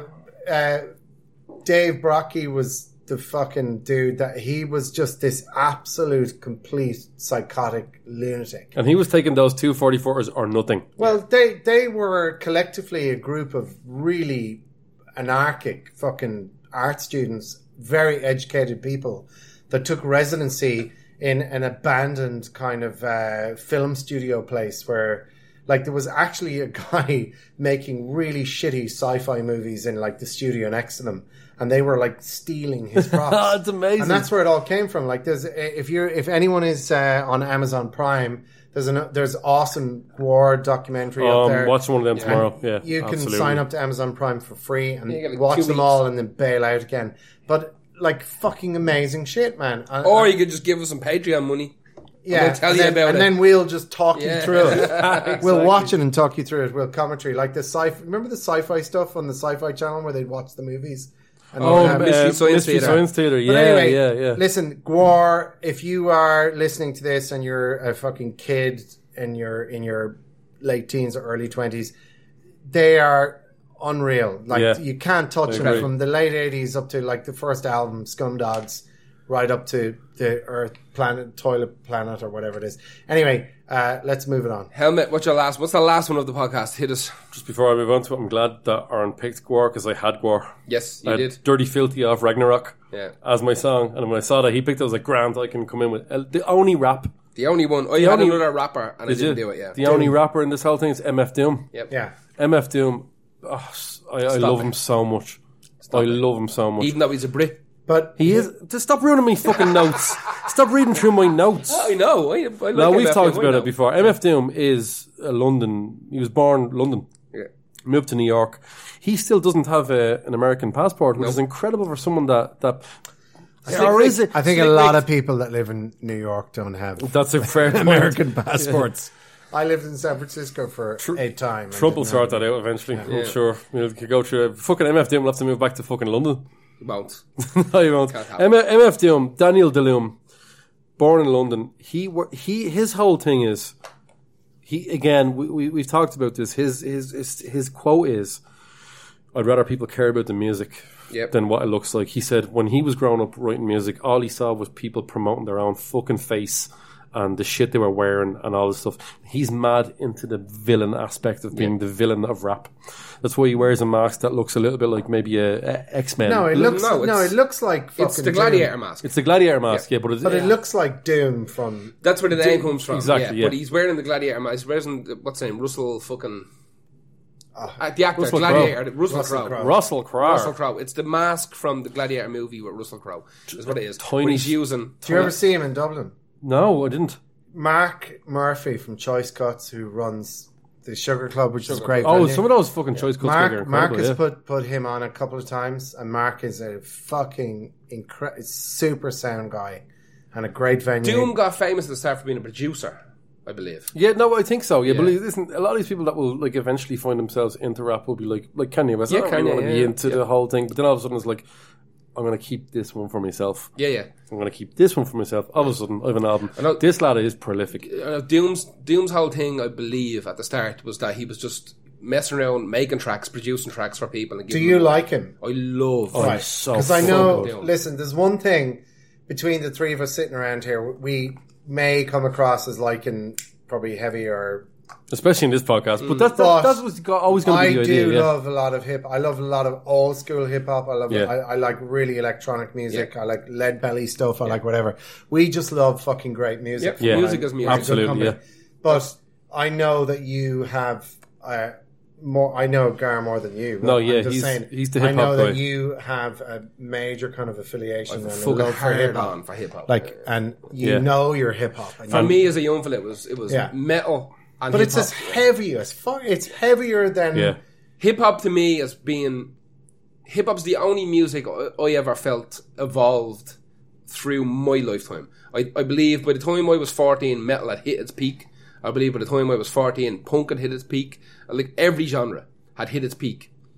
Bar maybe electronica, but it took me a couple of years to get into that. I was in my But why 20s. then would you enter into 20 Bulls each then if you felt that? Or more importantly, not like later Radiohead. It's garbage. It's electronic brilliance. Garbage. No. Now, wait. There's So angry. There's a roadblock. I have a roadblock after OK Computer. It just goes. Yeah, garbage. Me and Ireland together. Everything after Bros that. for Today life. is like. It's Garbage. like absolute and utter fucking. It's not for me. And let me say this really clearly. Bin juice. You know what? I'm glad he didn't say scooter. We've got a new one. We've got bin juice bin now. juice. No, bin, bin I juice. love the term bin It juice, is by the way. fucking bollocks, mate. It's bollocks. Well, we've got two wrong lads on the podcast. Let's Yeah. go back to me, who's And right. we've one guy who's had Hit us- just too hit many us- shandies. Hit us with your MF Doom juice. MF, the one thing I like about MF Doom, he gave the spiel about, like, I don't want to be famous. He definitely doesn't really particularly like being on stage. If I'm thinking what I'm thinking, he sends out Blue Man Group style other lads to do MF Doom gigs. And to the point where where was it? It was playing a gig in America and they were booing the stand-in. Really? But he came out. So he was there. At least he's there. He's not being the pure scumbag of not even being Is he there. established in America? Yeah. He's huge. Now, I mean, He's when you huge. say huge, what are we talking well, about? we're That talking- Mad Villain album is one of the biggest. I was going to say Mad Villain. The album he did with Madlib, Mad Villain. He does a lot of But wait, Collaborations. collaborations. Just 1 second stepping back. Sure. You said this guy, we don't know this for sure, but you said he doesn't have an American passport. So he's over there just kind of winging it. He's been there since he was a babby. Yeah, he'll probably Bobby. get away How with come? it. So, Full American but accent. Like he's like totally. he's full on. He's conquering, American. He's headlining. He's doing show. Yeah. Like, is he? What's he pulling show wise over there? Jeez, I wouldn't even. I mean, would know. he be? See, Would he be? he's not doing like Eminem levels. Hip hop is different. No, right? I'm There's not di- even talking. Would he be even playing the likes of like 1,000 capacity? Easy, yeah. Oh, Easy. geez, Right, yeah, easy, no, absolutely, easy. way above that. The thing about hip hop is it's completely different in terms of how much influence and how much they're loved. Yes. In hip hop, it's a different thing altogether. And MF Doom will be up in the top 30 of absolutely loved, cherished hip hop artists. But Today. that doesn't get you on the same stage as Lil Wayne. No. No, Do you know what I'm saying? I I don't even consider that. Those guys are. But what I'm saying is, I know what you're saying. retired cartoon characters. Yeah. They're fucking gone. No, but what I'm saying is, he even amongst the new era of hip hop to me is heartbreakingly bad. It's terrible trap. I'm not really into it. I'm going to let it pass and see what comes of it.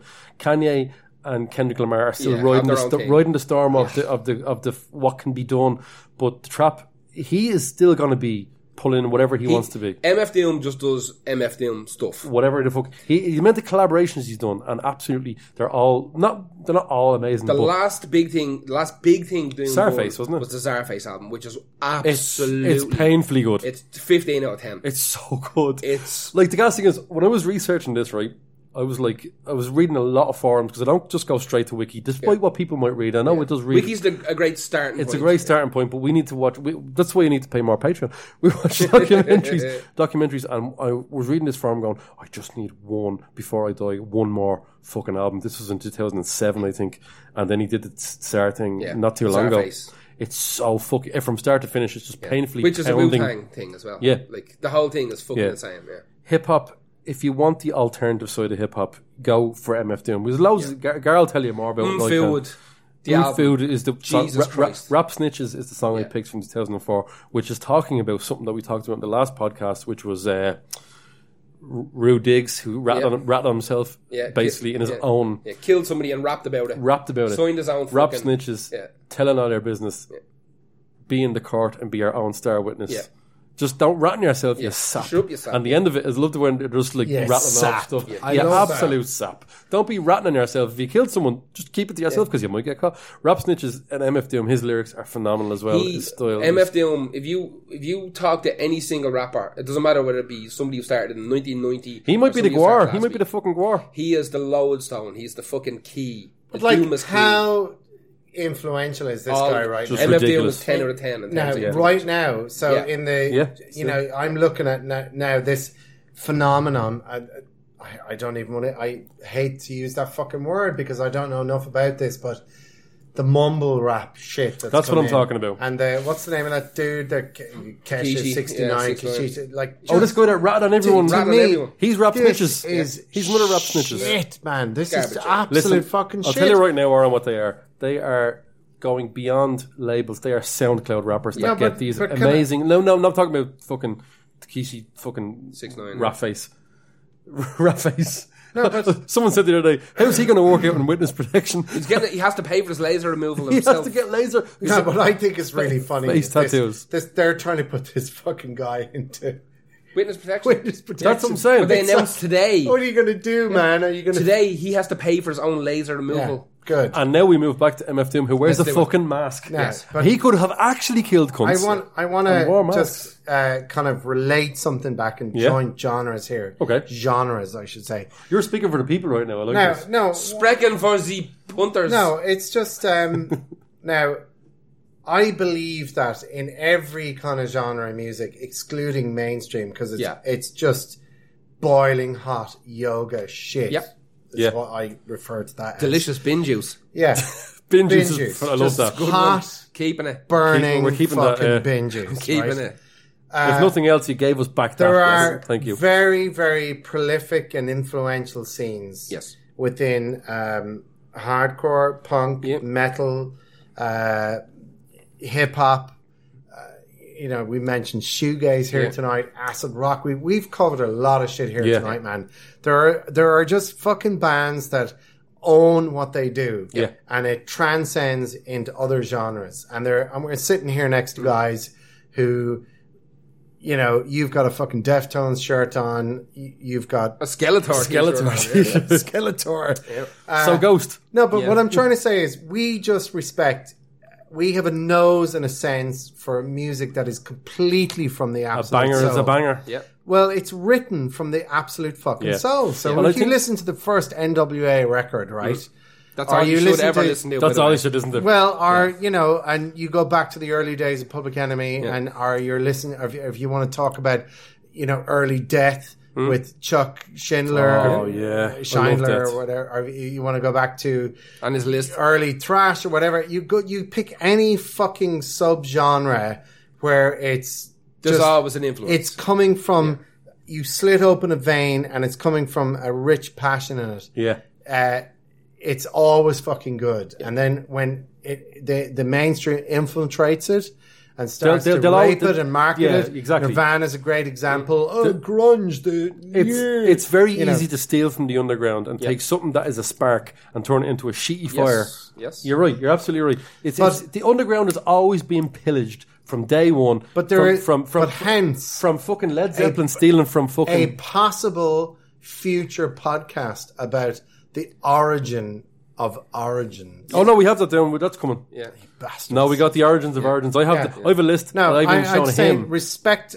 Don't be one of those cunts that's like in a Slipknot t-shirt I'm probably 10 years behind. Listen to Mushroom Head. Or sticking, safety pins into your veins, thinking you're hanging out down in Central Bank, thinking you're a badass.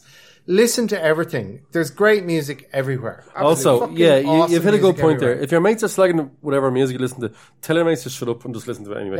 Yeah. Absolutely. If you like, me and Garv grew up listening to. I grew up listening to black metal and also hip hop, and also I'm a big indie fan. I don't care, massive indie fan. I fucking love Oasis and I love fucking Emperor, despite the fact that their fucking drummers has come back. But this is it. See, MF Doom, I believe there are 3 groups in the history of hip hop that are 3 names, shall I say, in the history of hip hop that nobody will ever have anything bad to say about. One is Ice-T. Yeah, you can't. Yeah. There's nobody. You'll fuck your life up if you say bad shit. Doesn't matter who you are. Nobody says anything bad about Ice-T. 2, I think you've got Run DMC. Nobody says you anything definitely bad. can't say anything about it. Nobody says anything bad about Run DMC. And in the modern term, nobody says anything bad about MF Doom. No. MF Doom will be their guy forever. Where's fucking NWA and where's Wu-Tang? No. Really? No, I'll tell you why. One good album, I'll two tell you good why. albums. I'll tell you why. New York will never really be railed upon. Because It's theirs. It is theirs. Hip hop is New York's. Did It you is. watch that Netflix, Yeah. The Get Down? Yeah. What do you think of it? I love the Get Down. And I love the way it's shot. I love the way it's made. it was I love the $10 history. million Yeah, per yeah. episode. That's why it was cancelled. Same But with I Rome. thought it was badass. Same with Rome and Carnival. Yeah. I have to tell you, Too lads, expensive. there's a club in London down in Ladbroke Grove, in the depths of Ladbroke Grove, called Subterranea. I've heard of Subterranean. Yeah. I went to see Ice-T doing OG original gangster Ice-T. The jeep would run down my leg forever. And Oh, you're getting a horn now. Hang on, I have the tickets. That's the album. That's the album. It was £9. Oh, That's why the do you album. do this to us, man? You're And telling us how I good still your have tickets vinyls at are. home. Let me just tell you about this. He walked out on stage, right? Get this. Ice-T walked out on stage in a purple velvet, Pimp suit, like. full-on pimp suit with a hat, with a fucking Asian... Oh, I love it. Right. I love it. And I remember being downstairs for the first half of the show and just loving it, moving upstairs. And there were more white people at that course show there than there were. were black. Oh, yeah. And the funny thing was, at the time, everyone had backpacks on. Yeah. They all had school bag backpacks on. And they were all there with Vision Streetwear fucking shoes, man. Remember They had that their shit? skateboards in their back. And he just kicked major fucking ass. Now, I'm going to tell you another story. You can edit this out if you want. But We don't do editing. I legitimately 3 times, one after another, in the space of 40 minutes, battled Ice-T in Scalextrics. I'm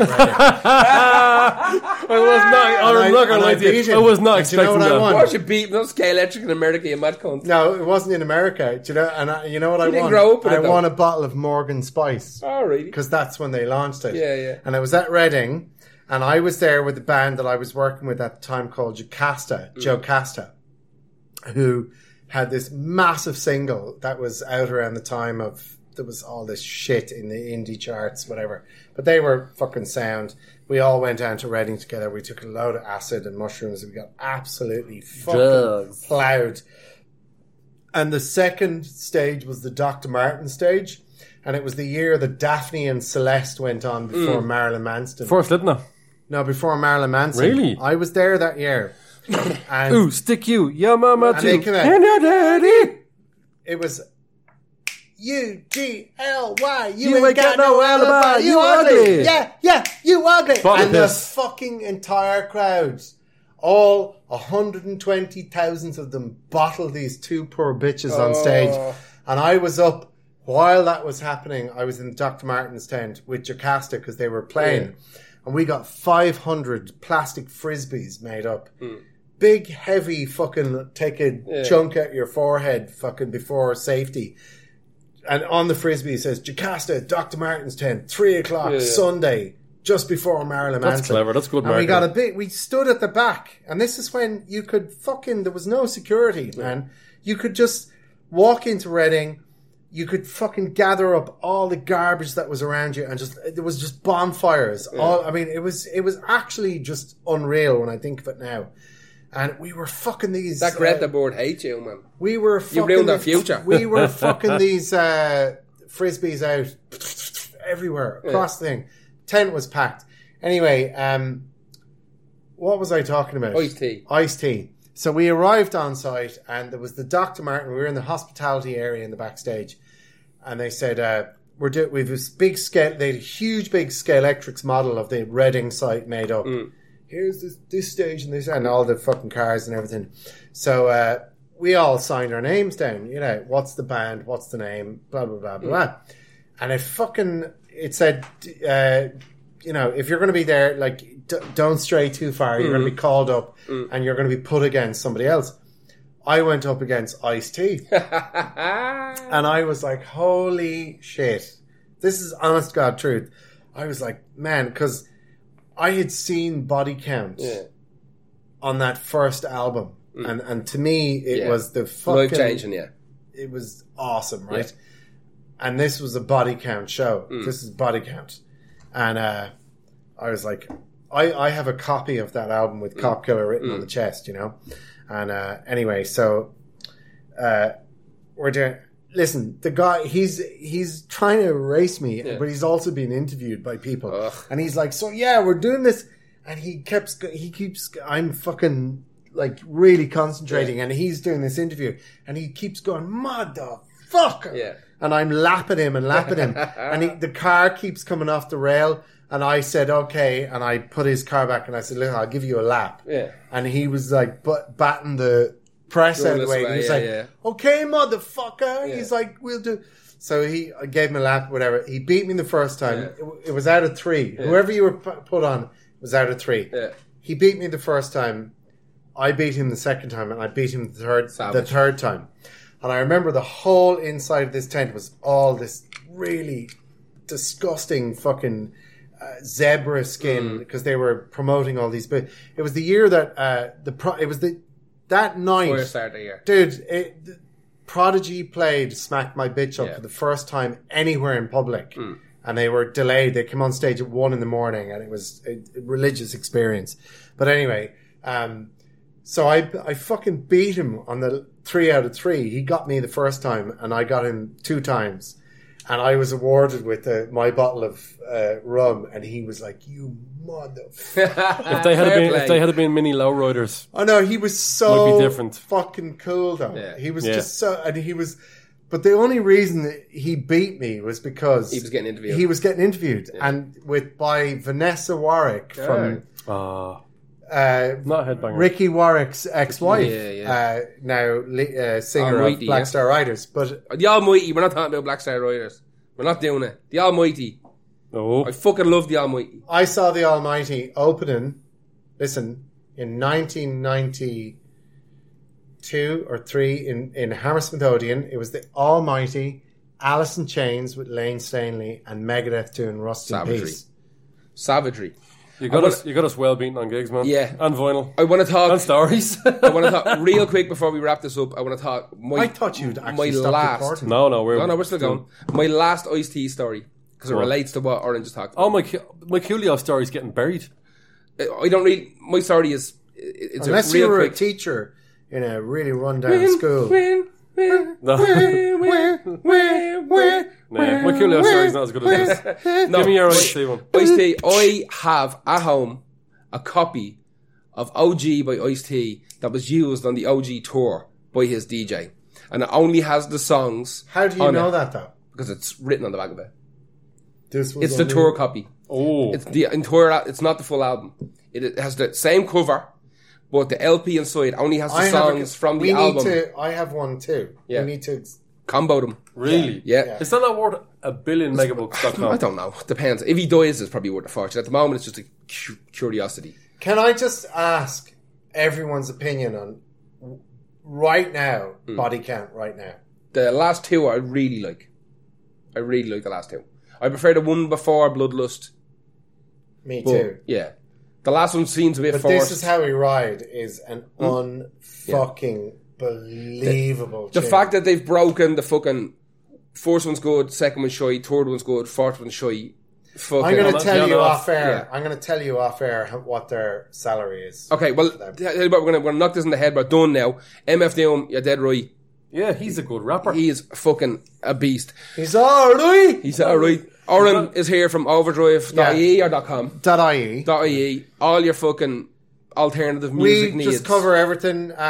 We don't do reviews because we don't feel that we should be the fucking person to tell you what you listen to. What we like to do is we like to give bands a platform, so we have a thing called Overdrive Discover, where we give the bands, we let them talk, and you make your fucking mind up. And if you just want to get your news as quick as possible, Overdrive is I've heard about everything that's happening in Ireland via fucking Ireland, Yeah. realistically, He's got more scoops than an Italian ice cream. gelatery. Yeah, absolutely. He's riddled. scoops. The Häagen-Dazs of fucking music. An Italian, an Italian gelatery. Ice creamery. Exactly. Right, listen. That's Aaron. Thank you very much for joining us. Thank you very much, dude. Thank you so much for having me. It's been great crack. This is the longest podcast we've ever done. Yay! For real. But you know what? There was loads of stories and loads of scutter talk. That's what people want. It's great crack. No, listen, sorry, can I just tell you? Go on. It's not Scutter, it's Scutter. Scutter, boy. Let's get right down into pure rural bin Ireland. juice. Just get right down into the absolute... Into the atoms of it, like. your dick root. Find your dick root. It's Scutter. So warm. Full scutter. It's warm. Can we just say, anyone listening outside of Ireland... Yeah, we're sorry. That's like Think Jewish. almost everyone. Scutter. Fuck. As always, as we finish up every podcast, I'll remind you that you want to pay for us to do this, which would be great. It helps us pay for hosting. It helps us pay for equipment. Did you laugh? Did you have a good time? Yeah. This was fun. I enjoyed the us a few shit out of this. quid. We stuck around longer than we should have, so we're not getting paid. So we are on patreon.com/Lost Art Podcast. It's €5 a month if you want to support us. And that helps buy equipment, helps buy video stuff, which we're starting to do now. And what we're going to do is we're going to start throwing stuff into the Patreon page. You're going to get podcasts ahead of everybody else. You're going to get cool little videos. You're going to get some weird podcasts that will not be made available to the general You might see a nipple. public. And shock horror, you're going to be entertained Absolutely. with a shitload of content for the price of a packet of crisps, a Mars bar, and a fucking Diet Coke. For real. You wouldn't even get a quarter of a hand job for a $5. Do you know what I mean? No, Or a face pregnancy. Exactly. You might get a toe, little baby toe growing out the side of your lip. Or just a sniff of a junkie's knickers. That'll do it. But until next week, thank you very much. Thank you to Aaron from Overdrive, and we will talk to you again in a week.